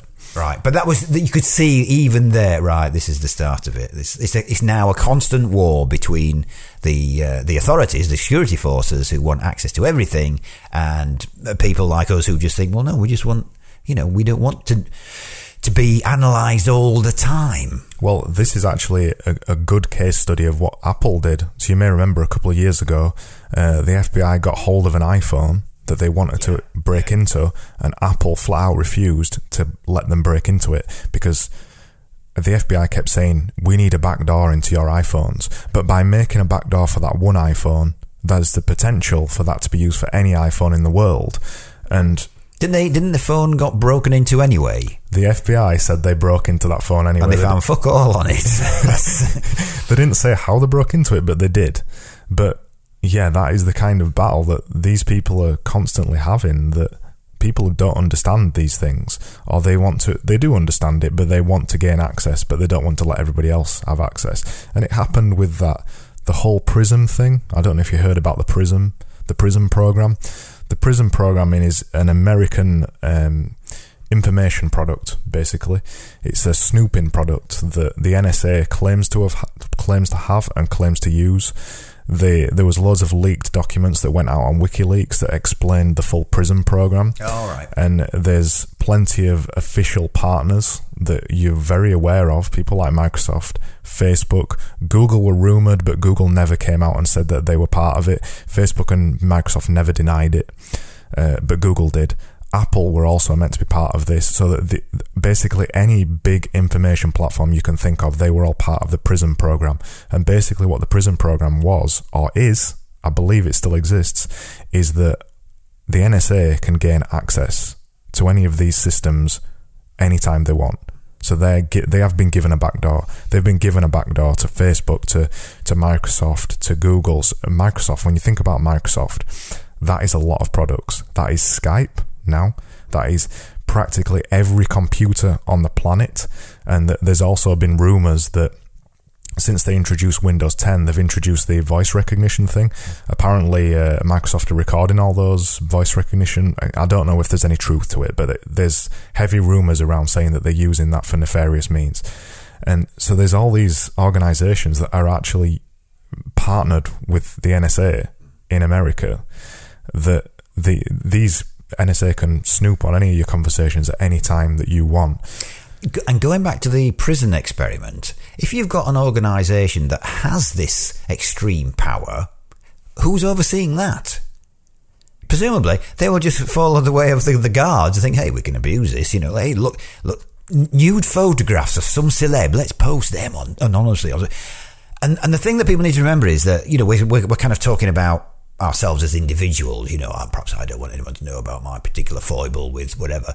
But seriously, you've got commercial interests who might be trying to develop a new product, and they need the secrecy because it's in a delicate, they haven't registered the patent yet or whatever. Well, those people, they have a legitimate reason for wanting privacy in all their communications. It's like, well, no, we're developing this new product and we don't want anyone to steal the idea or whatever. So you would think that corporations themselves, some of them would, or small to medium-sized businesses, say, well, no, we have to have this privacy. Otherwise, how can we ensure that our products won't get pirated or whatever? I think a lot of these kind of conversations, and I know you've got a lot of experience with this, a lot of these kind of conversations and stuff only ever happen in stand-up comedy. a lot of people are only saying these things in stand-up comedy, and I thought it'd be kind of a good point to talk about it a little bit, because stand-up comedy fascinates me. I love stand-up comedy. I watch a lot of it. Stuart Lee is one of my favourite ever comedians, but the reason I like Stuart Lee the most is because Stuart Lee isn't just trying to make people laugh. So some people see stand-up comedy as just a way to make people laugh. They think that I'm getting on that stage and I'm there to make you laugh. Whereas Stuart Lee subverts that so much of the time that I remember him doing a big piece. Was it about the Iraq War or something like that? He did a really long, solemn piece for about 45 minutes that wasn't funny in the slightest. And apart from the punchline at the end after 45 minutes. And I think the power of stand-up comedy is fascinating for revolution and, you know, people rebelling against the system. I'll tell you what fascinates me there, Craig, is how context is absolutely crucial to that setup. It's like the art thing. If it's in an art gallery, the context is paramount. You take that thing out of the art gallery, suddenly it's junk. Like, so if someone's like, it's a comedy gig. The fact that you've labelled it is comedy, but Stuart Lee turns up and he gives this diatribe against whatever, the audience thinking, right, well, I suppose I better find this amusing because it's supposed to be a comedy. So I just find that interesting how context is so important to everything. And the fact, so as soon as you said, oh, it's a comedy, people think, oh, it's jokes, it's about jokes. But it's just entertainment. That's what it's a conversation with the audience that tends to be amusing because it makes people feel good. So if you go and see a comedian and all they do is tell you depressing stuff about the dystopia of the future, the audience are going to think, actually, I wouldn't have called that a comedy event because it made me feel depressed, to be honest. How you label things, it's like with motivational speaking. If you were to label an event, this is a motivational event, people roll their eyes. Well, it's going to self-select. There'll be a number of people saying, I'm going to that because I want to be motivated and I'm motivated myself and I'm good. So they will go. A lot of cynical people will just roll their eyes and think, oh yeah, snake oil, whatever. But you see how the process works. It's self-selecting. And those people who go think, I want to be motivated, depending on the skill of the speaker, they'll either be motivated or they won't. So again, it just reaffirms how the context is absolutely crucial. One of the things that fascinates me most about stand-up comedy is offensive stand-up comedy. So people like Frankie Boyle and people like Ricky Gervais. And I always remember what Ricky Gervais said on, I don't know whether it was on one of his stand-ups or whether he just put it on Twitter or something like that. But he said about offence, about the act of being offended, and he was talking about people finding him offensive because he's a staunch atheist, Ricky Gervais, and he's always talking about religion and how he thinks it's all bollocks. And he was saying about being offended. He says it's not my problem if you're offended. If you get offended by what I say, that's your problem to deal with. I'm saying something. I don't know what's going to offend you or what's not going to offend you. So it's your problem to deal with. So I find that a really interesting way of looking at it. But you still see when stand-up, particularly an offensive stand-up comedian, they come out and they're known for being an offensive stand-up comedian and they say something offensive and some people think, oh, that's too far, that. But is it possible? Is it really possible to go too far when you're in that kind of environment? You know you've gone to see an offensive comedian or an offensive speaker or whatever, and you go in and you find something too far. That's not the person on the stage's fault. That's the thing that you've got to deal with internally and work out, why am I offended? You don't walk off in a huff, do you? Because actually, one of the tradespeople that I use, he was telling me he went to see Frankie Boyle and he couldn't stand it. He left. It was too far for him. So, but again, it comes back to the Shakespeare quote, doesn't it? Nothing is good or bad. Only thinking makes it so. So it depends what your position is, what your beliefs are. The thing is, you can't. You've got to discuss it on a rational level. You can't allow emotion to get into it. As soon as you start allowing emotion, then it becomes something else. The only thing it's like when I sort of look at society and the development of it, and I think the only anchor we've got is the scientific method. It's the only thing we can point to and say, well, that will help to resolve certain issues. Not all of them, because the issues need to be able to be measured. That's why. But it's such a powerful mechanism for resolving ideas that you can point to it. As soon as you step outside of that realm, you just, you're lost. You're just in the wilderness. But in terms of offence, the scientific method doesn't apply, does it? Well, this is why I'm saying you can't actually apply. But you could still apply logic to it. So you could actually sit down and rationally say, what is it that you find offensive about that? And then you go through it. What are the pros and cons? What is it? Blah, blah. Why do you find it offensive? Is it your upbringing? Is it this or whatever? Blah, blah. Why can't the idea just exist on its own? And you not to react to it. So you have got the mechanism of, well, let's have logic and rationale to go through it. And then you can own it and it becomes less offensive because you've analysed it. That's why we analyse this. That's why we want to know how things work, because then we disarm it. It's not magic anymore. It's not some powerful god operated. Oh no, it's thunder, and we know about electricity and light. So that's all that it is. So actually, a free thinker, a comedian who discusses these things is doing society a favour. They're raising these taboo subjects, and if they analyse it correctly and demonstrate the hypocrisy involved, then they're starting to own it. And once you start to own it, it becomes less dangerous, less threatening.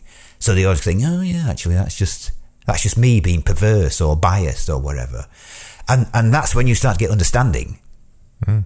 It's swearing, I think, is a perfect example of that. Some people get offended by swearing. But what I always find fascinating is people who are offended by particular words, but not all of the swear words. So like cunt. Yeah. You said it before I had a chance to say it. No, sorry. It's not a race, don't worry. But yeah, that particular word, cunt, people get ridiculously offended by that word, or they do not get ridiculously offended by that word, but it's 4 letters, and it's referring to the female genitalia. Well, actually, there's been so much research on the provenance of it that sometimes I think it's referred to as a friend or some mate or something. So it actually was a positive thing at one time, but no, it's again the context of society we're in. It's been deemed that is the most offensive word of all of them, and it starts to then get this. It's like the N word. I'm even terrified to say it because I'm a white privileged Westerner. I'm not allowed to say it. But I remember reading that some of the book, like Uncle Tom's Cabin and stuff, where it's used, it's like every other sentence has the N word. And part of the thinking behind it was that's to diffuse it. Once you start to own it, it's not you aren't controlled by it anymore. And it's the same with all the swear words. If everyone uses them and they become familiar, it's like, actually, it doesn't have the power anymore. Now, some people might complain about that because, when they bang their toe on the corner of some table, they want that access to swear words that they can use and think, I feel better for that. But don't use it at any other time. So if that's gone, it's like, well, what am I going to use then to alleviate this anger? I think giving swear words a particular power, it just brings you back to George Orwell's 1984, that certain words have got more power than others. And if you use this, or you're not allowed to use this in certain contexts, that that shapes more than just the actual word. It's shaping your thinking, which is scary. And I listened to another one of Joe Rogan's podcasts, actually, with a guy called Jordan Peterson, and he's a Canadian professor who fairly recently, I think it was about a year ago, he battled against his university. So he's a university professor, I'm not sure which one, and they told him that they was, by law, going to be introducing new pronouns for people. So for transgender people, and also for people who call themselves non-binary people, so people who do not relate to either female or male, and they was going to bring in new words, new pronouns. They was going to bring it, I think one of them was Zim, spelled with an X, X-I-M, and Zo is another one, X-O. Basically, they was bringing in new words, and he flat out refused. He said, no, I'm not going to be involved in this. And it wasn't because he doesn't think transgender people exist or non-binary exists or anything. His argument was much simpler, that once you start telling me the words that I have to use, you're controlling me. And it comes back to that 1984 thing that you're telling me what pronouns I'm allowed to use in certain situations, and that's insane. If I don't use that pronoun, I can potentially get arrested. That's not a free society. You know, that is an Orwellian society when you're being told to use a word, and if you don't use it, you get punished by you lose your job or you get arrested. And that's a scary society to be in. And then one other point I just wanted to bring up is, you know, the word Burke. Yeah. Are you familiar with the history of it? No. Burke is actually one of the most offensive swear words in the world because it's actually old Cockney rhyming slang for cunt. But people don't know it. Burke cunt. That doesn't rhyme in my book. Right, it don't rhyme. I'm just sat here. This is the first time I've used my computer because I'm trying to find out the full Cockney rhyming slang for it, and I can't remember it. But it's an old Cockney English word meaning cunt, and I can't remember the full word. But it is, and that's what it means. And people use that these days as kind of an off the cuff term. Actually, I worked out that Cor Blimey is a corruption of God blind me. All right. Which was a curse that was used in, centuries ago and was outlawed because it was blasphemous or something. So it's really interesting when you start to read the history of these. So anyone says, "Oh, God blimey, oh mate, that is such an ancient." It was banned by law. It was such a curse. People wouldn't even. So yeah, I can entirely believe that these innocent words that we use. Actually, there's another phrase, isn't there? Nitty gritty. That I've read some people kind of, mate, you don't use that phrase. That is so offensive. Does that mean something offensive as well? Apparently, it's in the slave ships of the yore. The slaves would be contained in the hull of the boat, and of course they weren't allowed toilet facilities. They were chained to the thing, and the nitty gritty, I think, referred to that part of the boat. So it's actually offensive to certain cultures, and this is what I've read. I don't know for sure, but I know that because some people say no, you can't use that. Whereas I've seen it on BBC, people have used it quite, blithely on. So again, it comes back to the context. Do you know? Because when I run my presentation course, I talk about how influential context is, and since I've been kind of coming up with examples to demonstrate it, I've realised actually everything is context. Everything. You can't escape it. So you have to take that into account. And so we're talking about, you say, well, you're born with a blank slate. Actually, you're not. You've got your genes to take into account. There's also scientific evidence that says when your mother is pregnant, the fetus is asking the mother, what's it like out there? Because I need to prepare. If there's starvation, I need to prepare so that I can live on less. If there's a drought, etc., if there's disease, blah, blah, if it's all great, then I can prepare that part of my body that can flourish under. And that's been shown to be, actually, that works. So you're not born with a blank slate. You aren't a blank slate. You are part of a continuum that's influenced by the context you're in. Do you believe that somebody is born either intelligent or unintelligent? I believe in the plasticity of the brain, as we've discussed.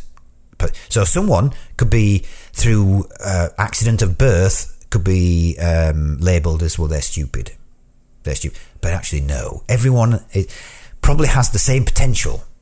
And it's the case, or they'll have certain facilities, because that's how evolution works. It doesn't have this homogenous species that, one disease wiped out everyone. So I believe that some people do have skills that others can't get to that level.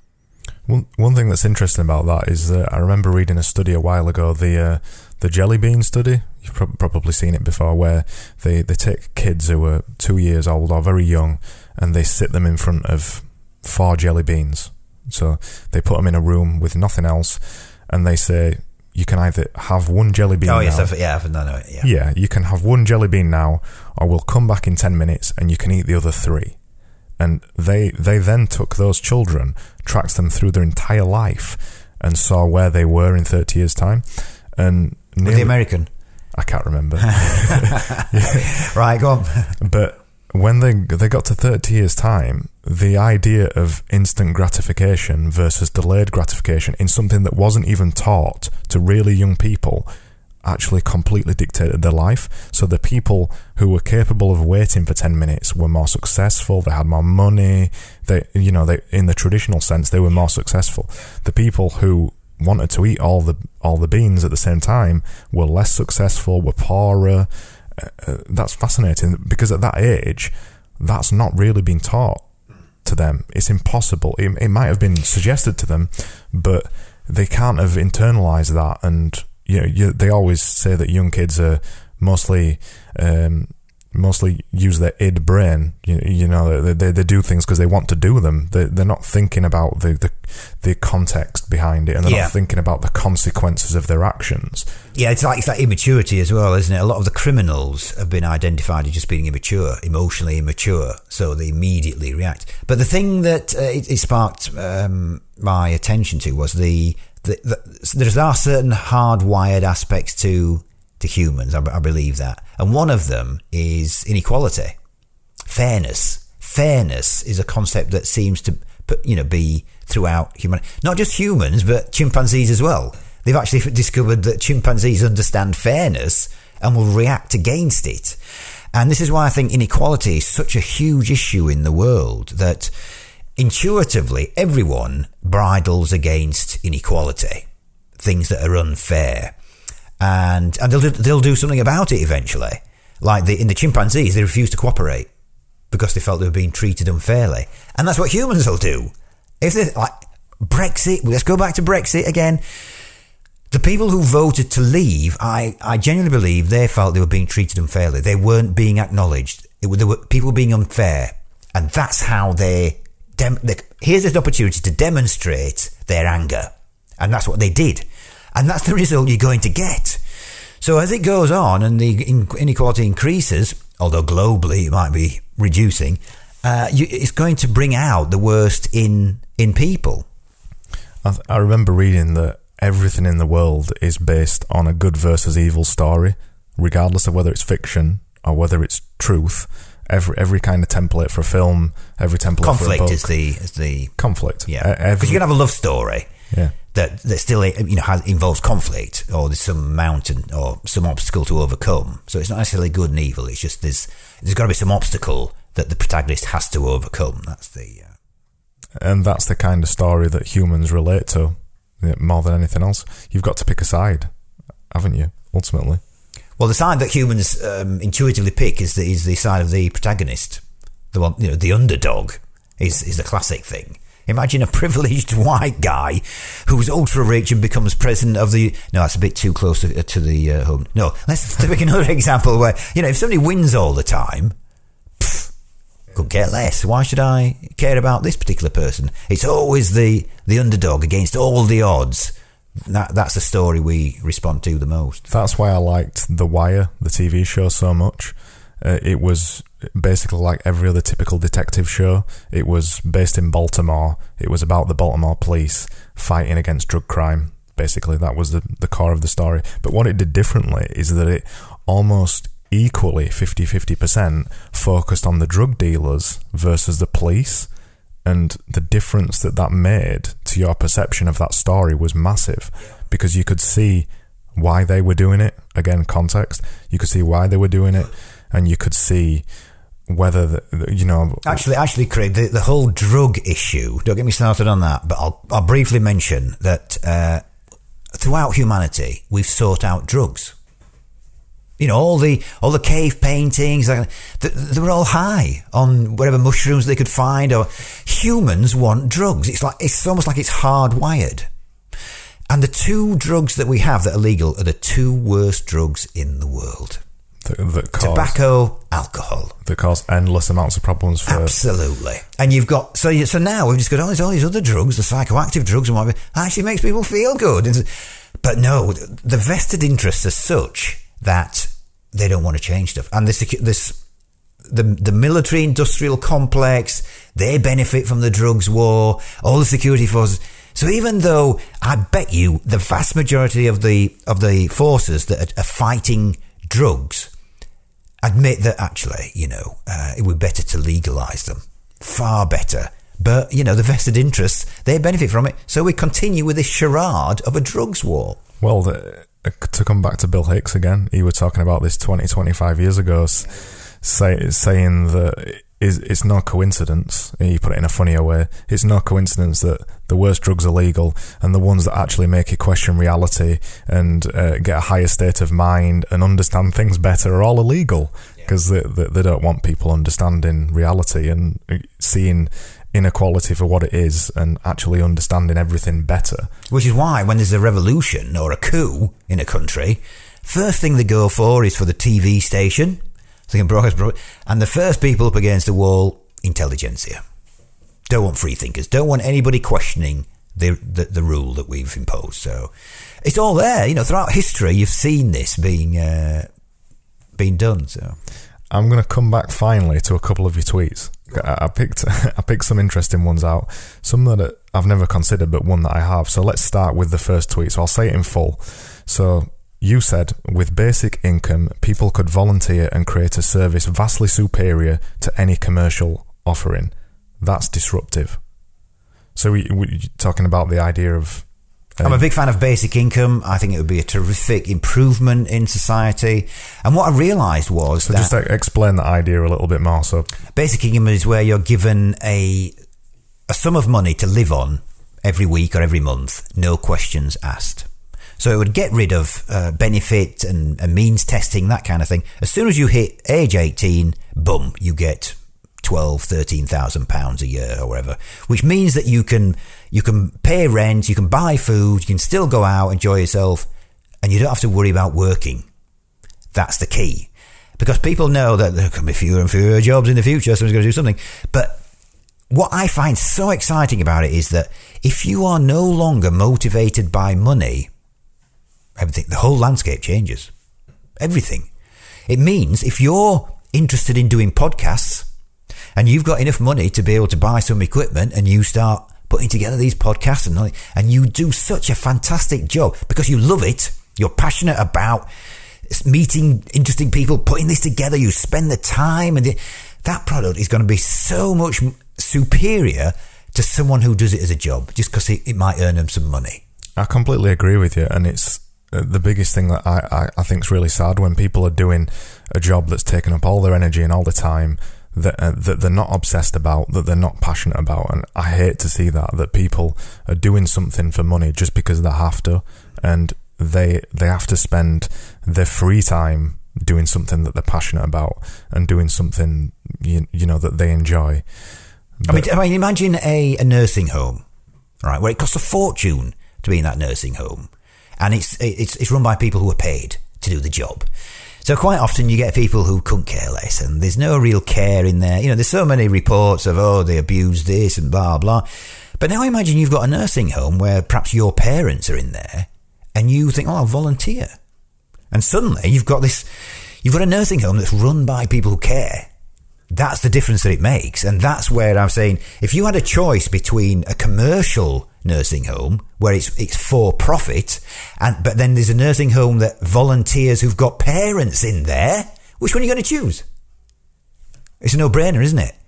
So that's what I mean by that's really disruptive, because the entire world order we've got that's based on money would suddenly look threatened. They can't wield the power that they previously did. On that money thing, one of the biggest things that I've discussed this with other people before that I think is going to collapse.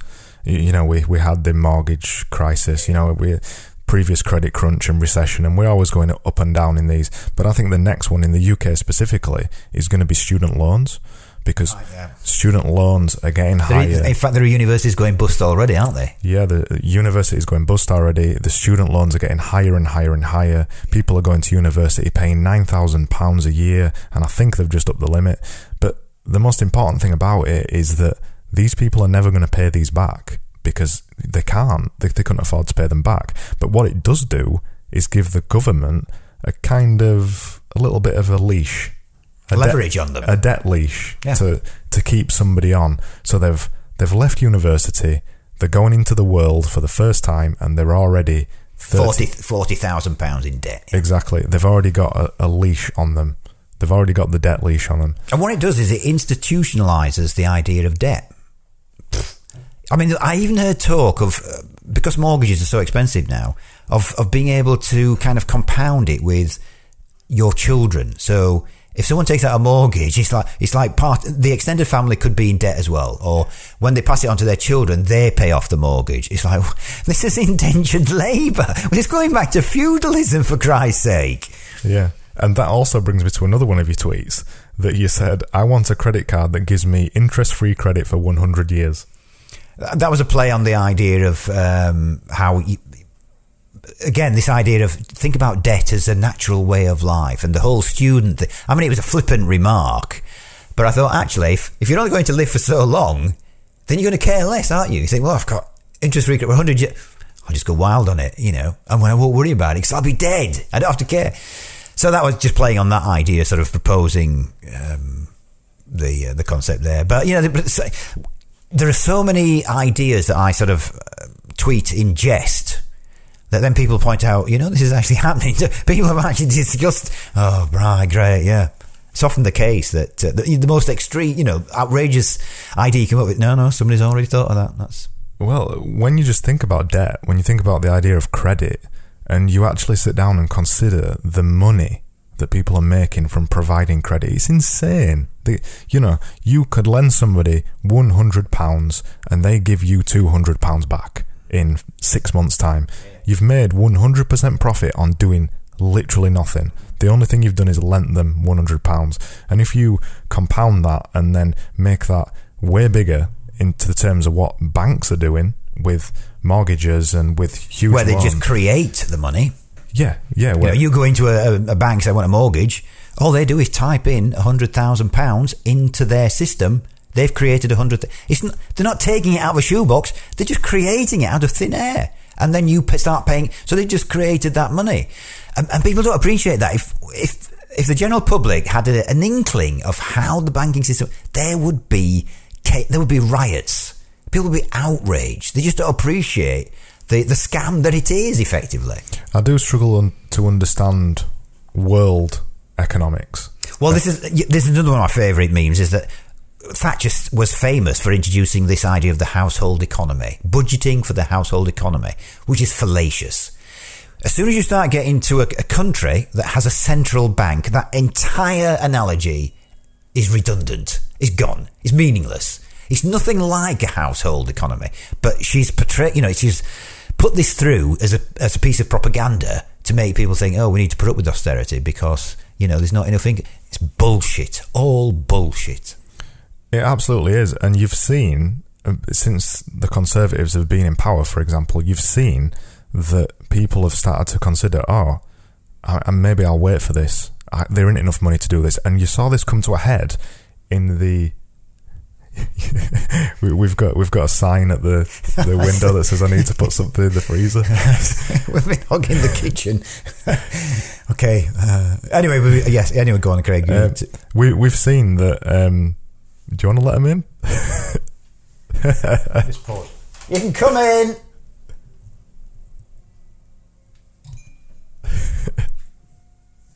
Anyway, we'll find it. I presume you've got editing facilities. You can. Yeah. I'll just leave it running. It's fine. It's a nice touch, that. Showing a bit of ingenuity there too. Bit of creativity through the studio glass, as it were.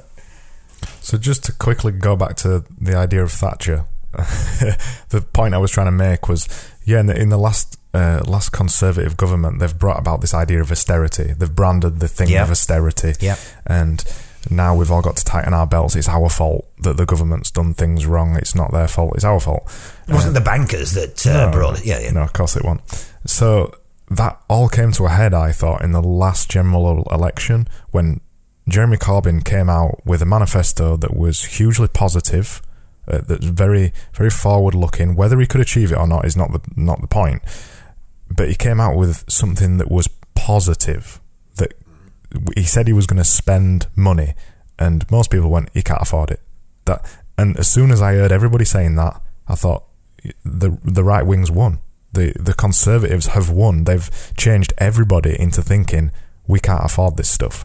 We can't afford to change how we are. It's that household income analogy. It's all bullshit. But it's worked. It's obviously worked for them. Yeah, it has. And there's evidence out there, if you look for it, that spending money produces more prosperity. Yeah, the Keynesian approach. Yeah, absolutely. That produces more prosperity. That's what Mussolini did. Build roads, spend public money on building the... Yeah. You get everybody more positive about a situation that they're in. And the thing that they haven't actually thought through, Craig, is that if people have got less money, they've got less money to spend, which means they're not going to buy the products. Less tax.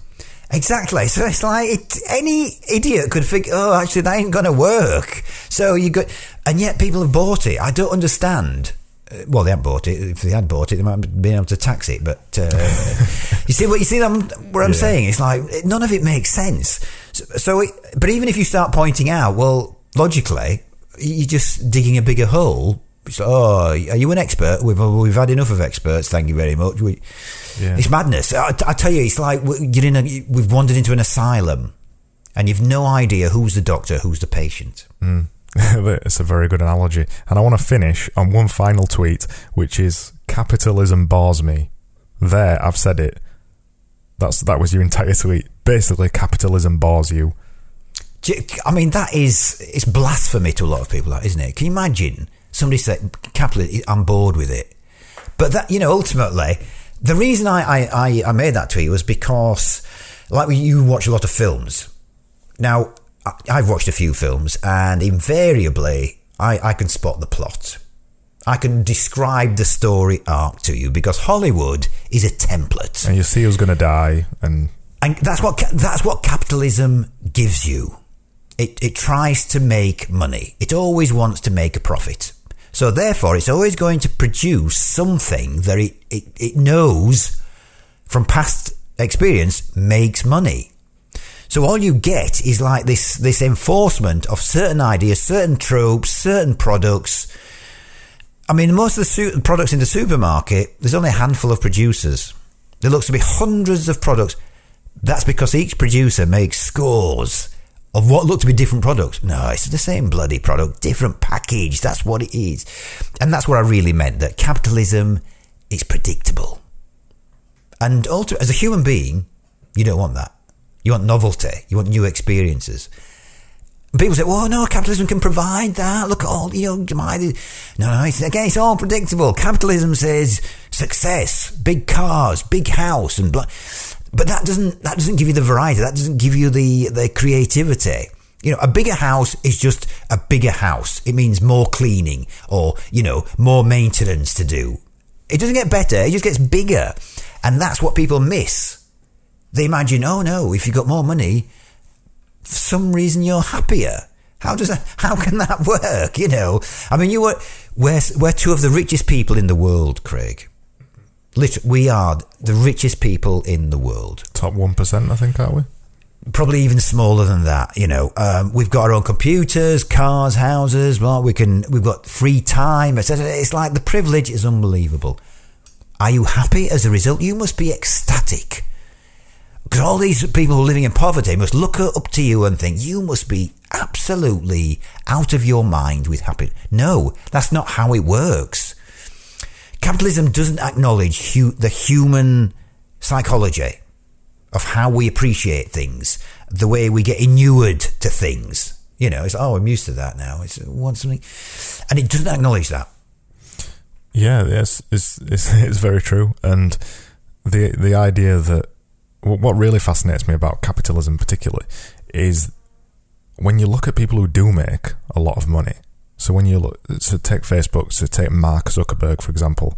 He's one of the richest guys in the world, and he's still presumably turning up to the office every day and working a job he doesn't have to work because he's got plenty of money to enjoy. Why does he do that? Why does he still turn up? There's two answers to that. One, he's passionate about what he does, which I can accept. He just loves doing it. He loves lyrics, blah, blah, blah. Two, it's a numbers game. He wants more money. He's now in the league of richest person in the world. It becomes a numbers game. He can't possibly spend all the money that which is why philanthropy comes in then. It's like, oh, I see. We're now down to charity. If they decide, well, we'll decide to be charitable and let you, which is outrageous, So that's what it is. That's all I can think is that their egos are so big. It's kind of, no, I want to be the richest person in the world. And then you take Apple, that last year made $800 billion. The revenue, $800 billion. It makes them...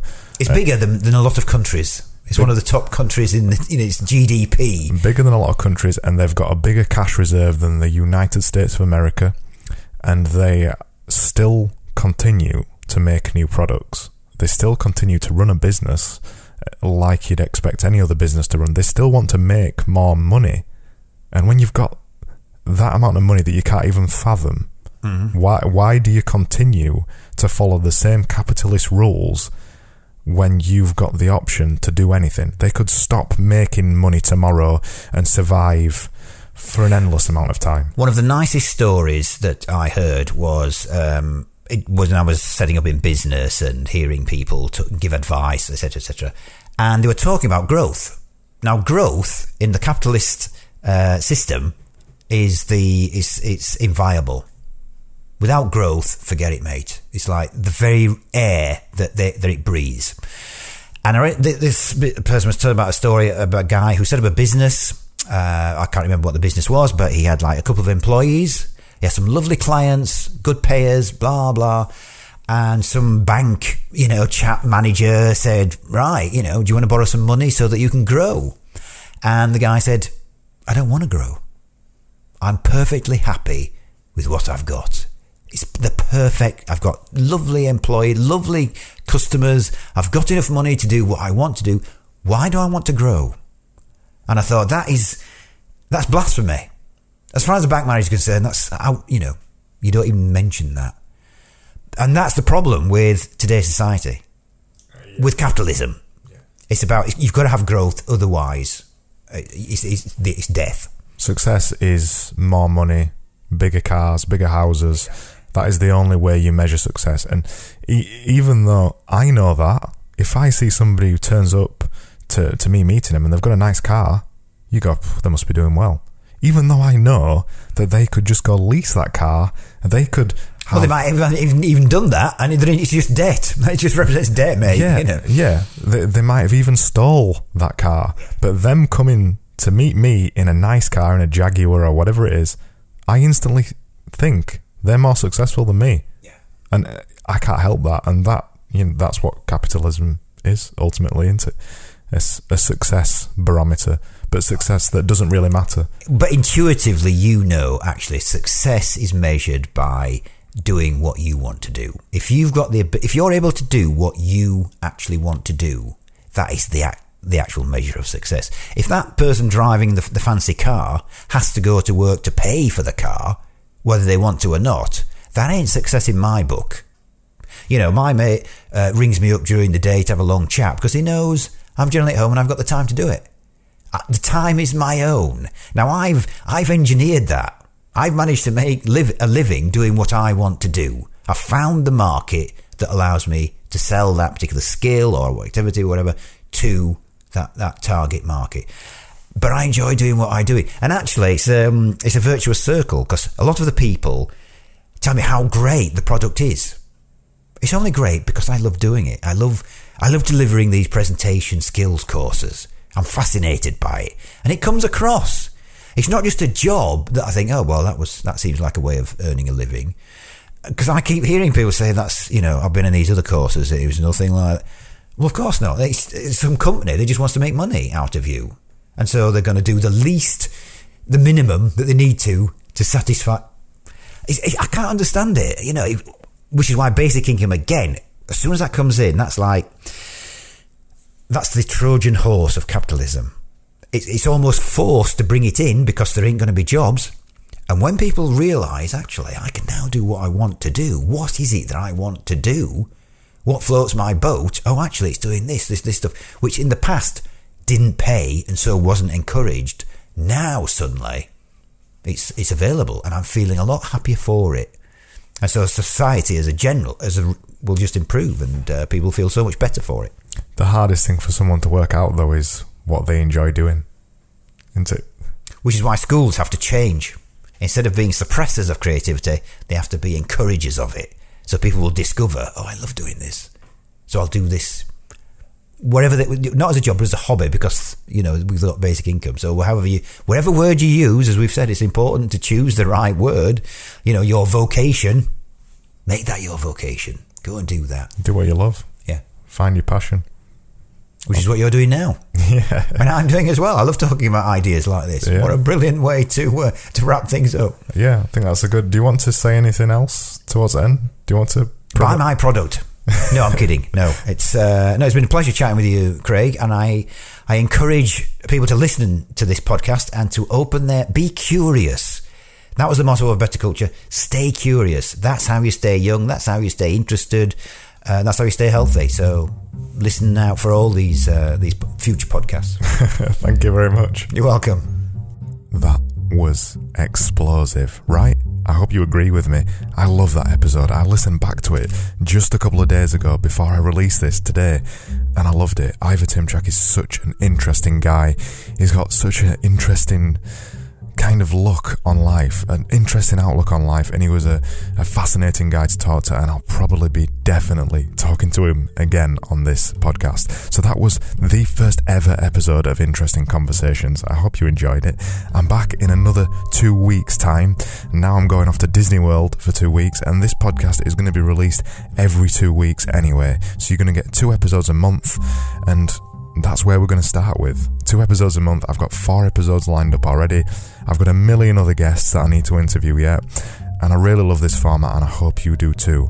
If you want to find out more about Ivor Tymczak, I suggest you go to his website, which is tymczak.com, and I'll put a link to it in the show notes. I'll find him on Twitter, and I'll put a link to him in the show notes for that as well. All that's left to say really is if you want to find out more about this podcast or want to read anything else about any of it, go over to interestpodcast.com or find me on Twitter at interestpodcast. And that's it. I'll see you in 2 weeks' time. See you later.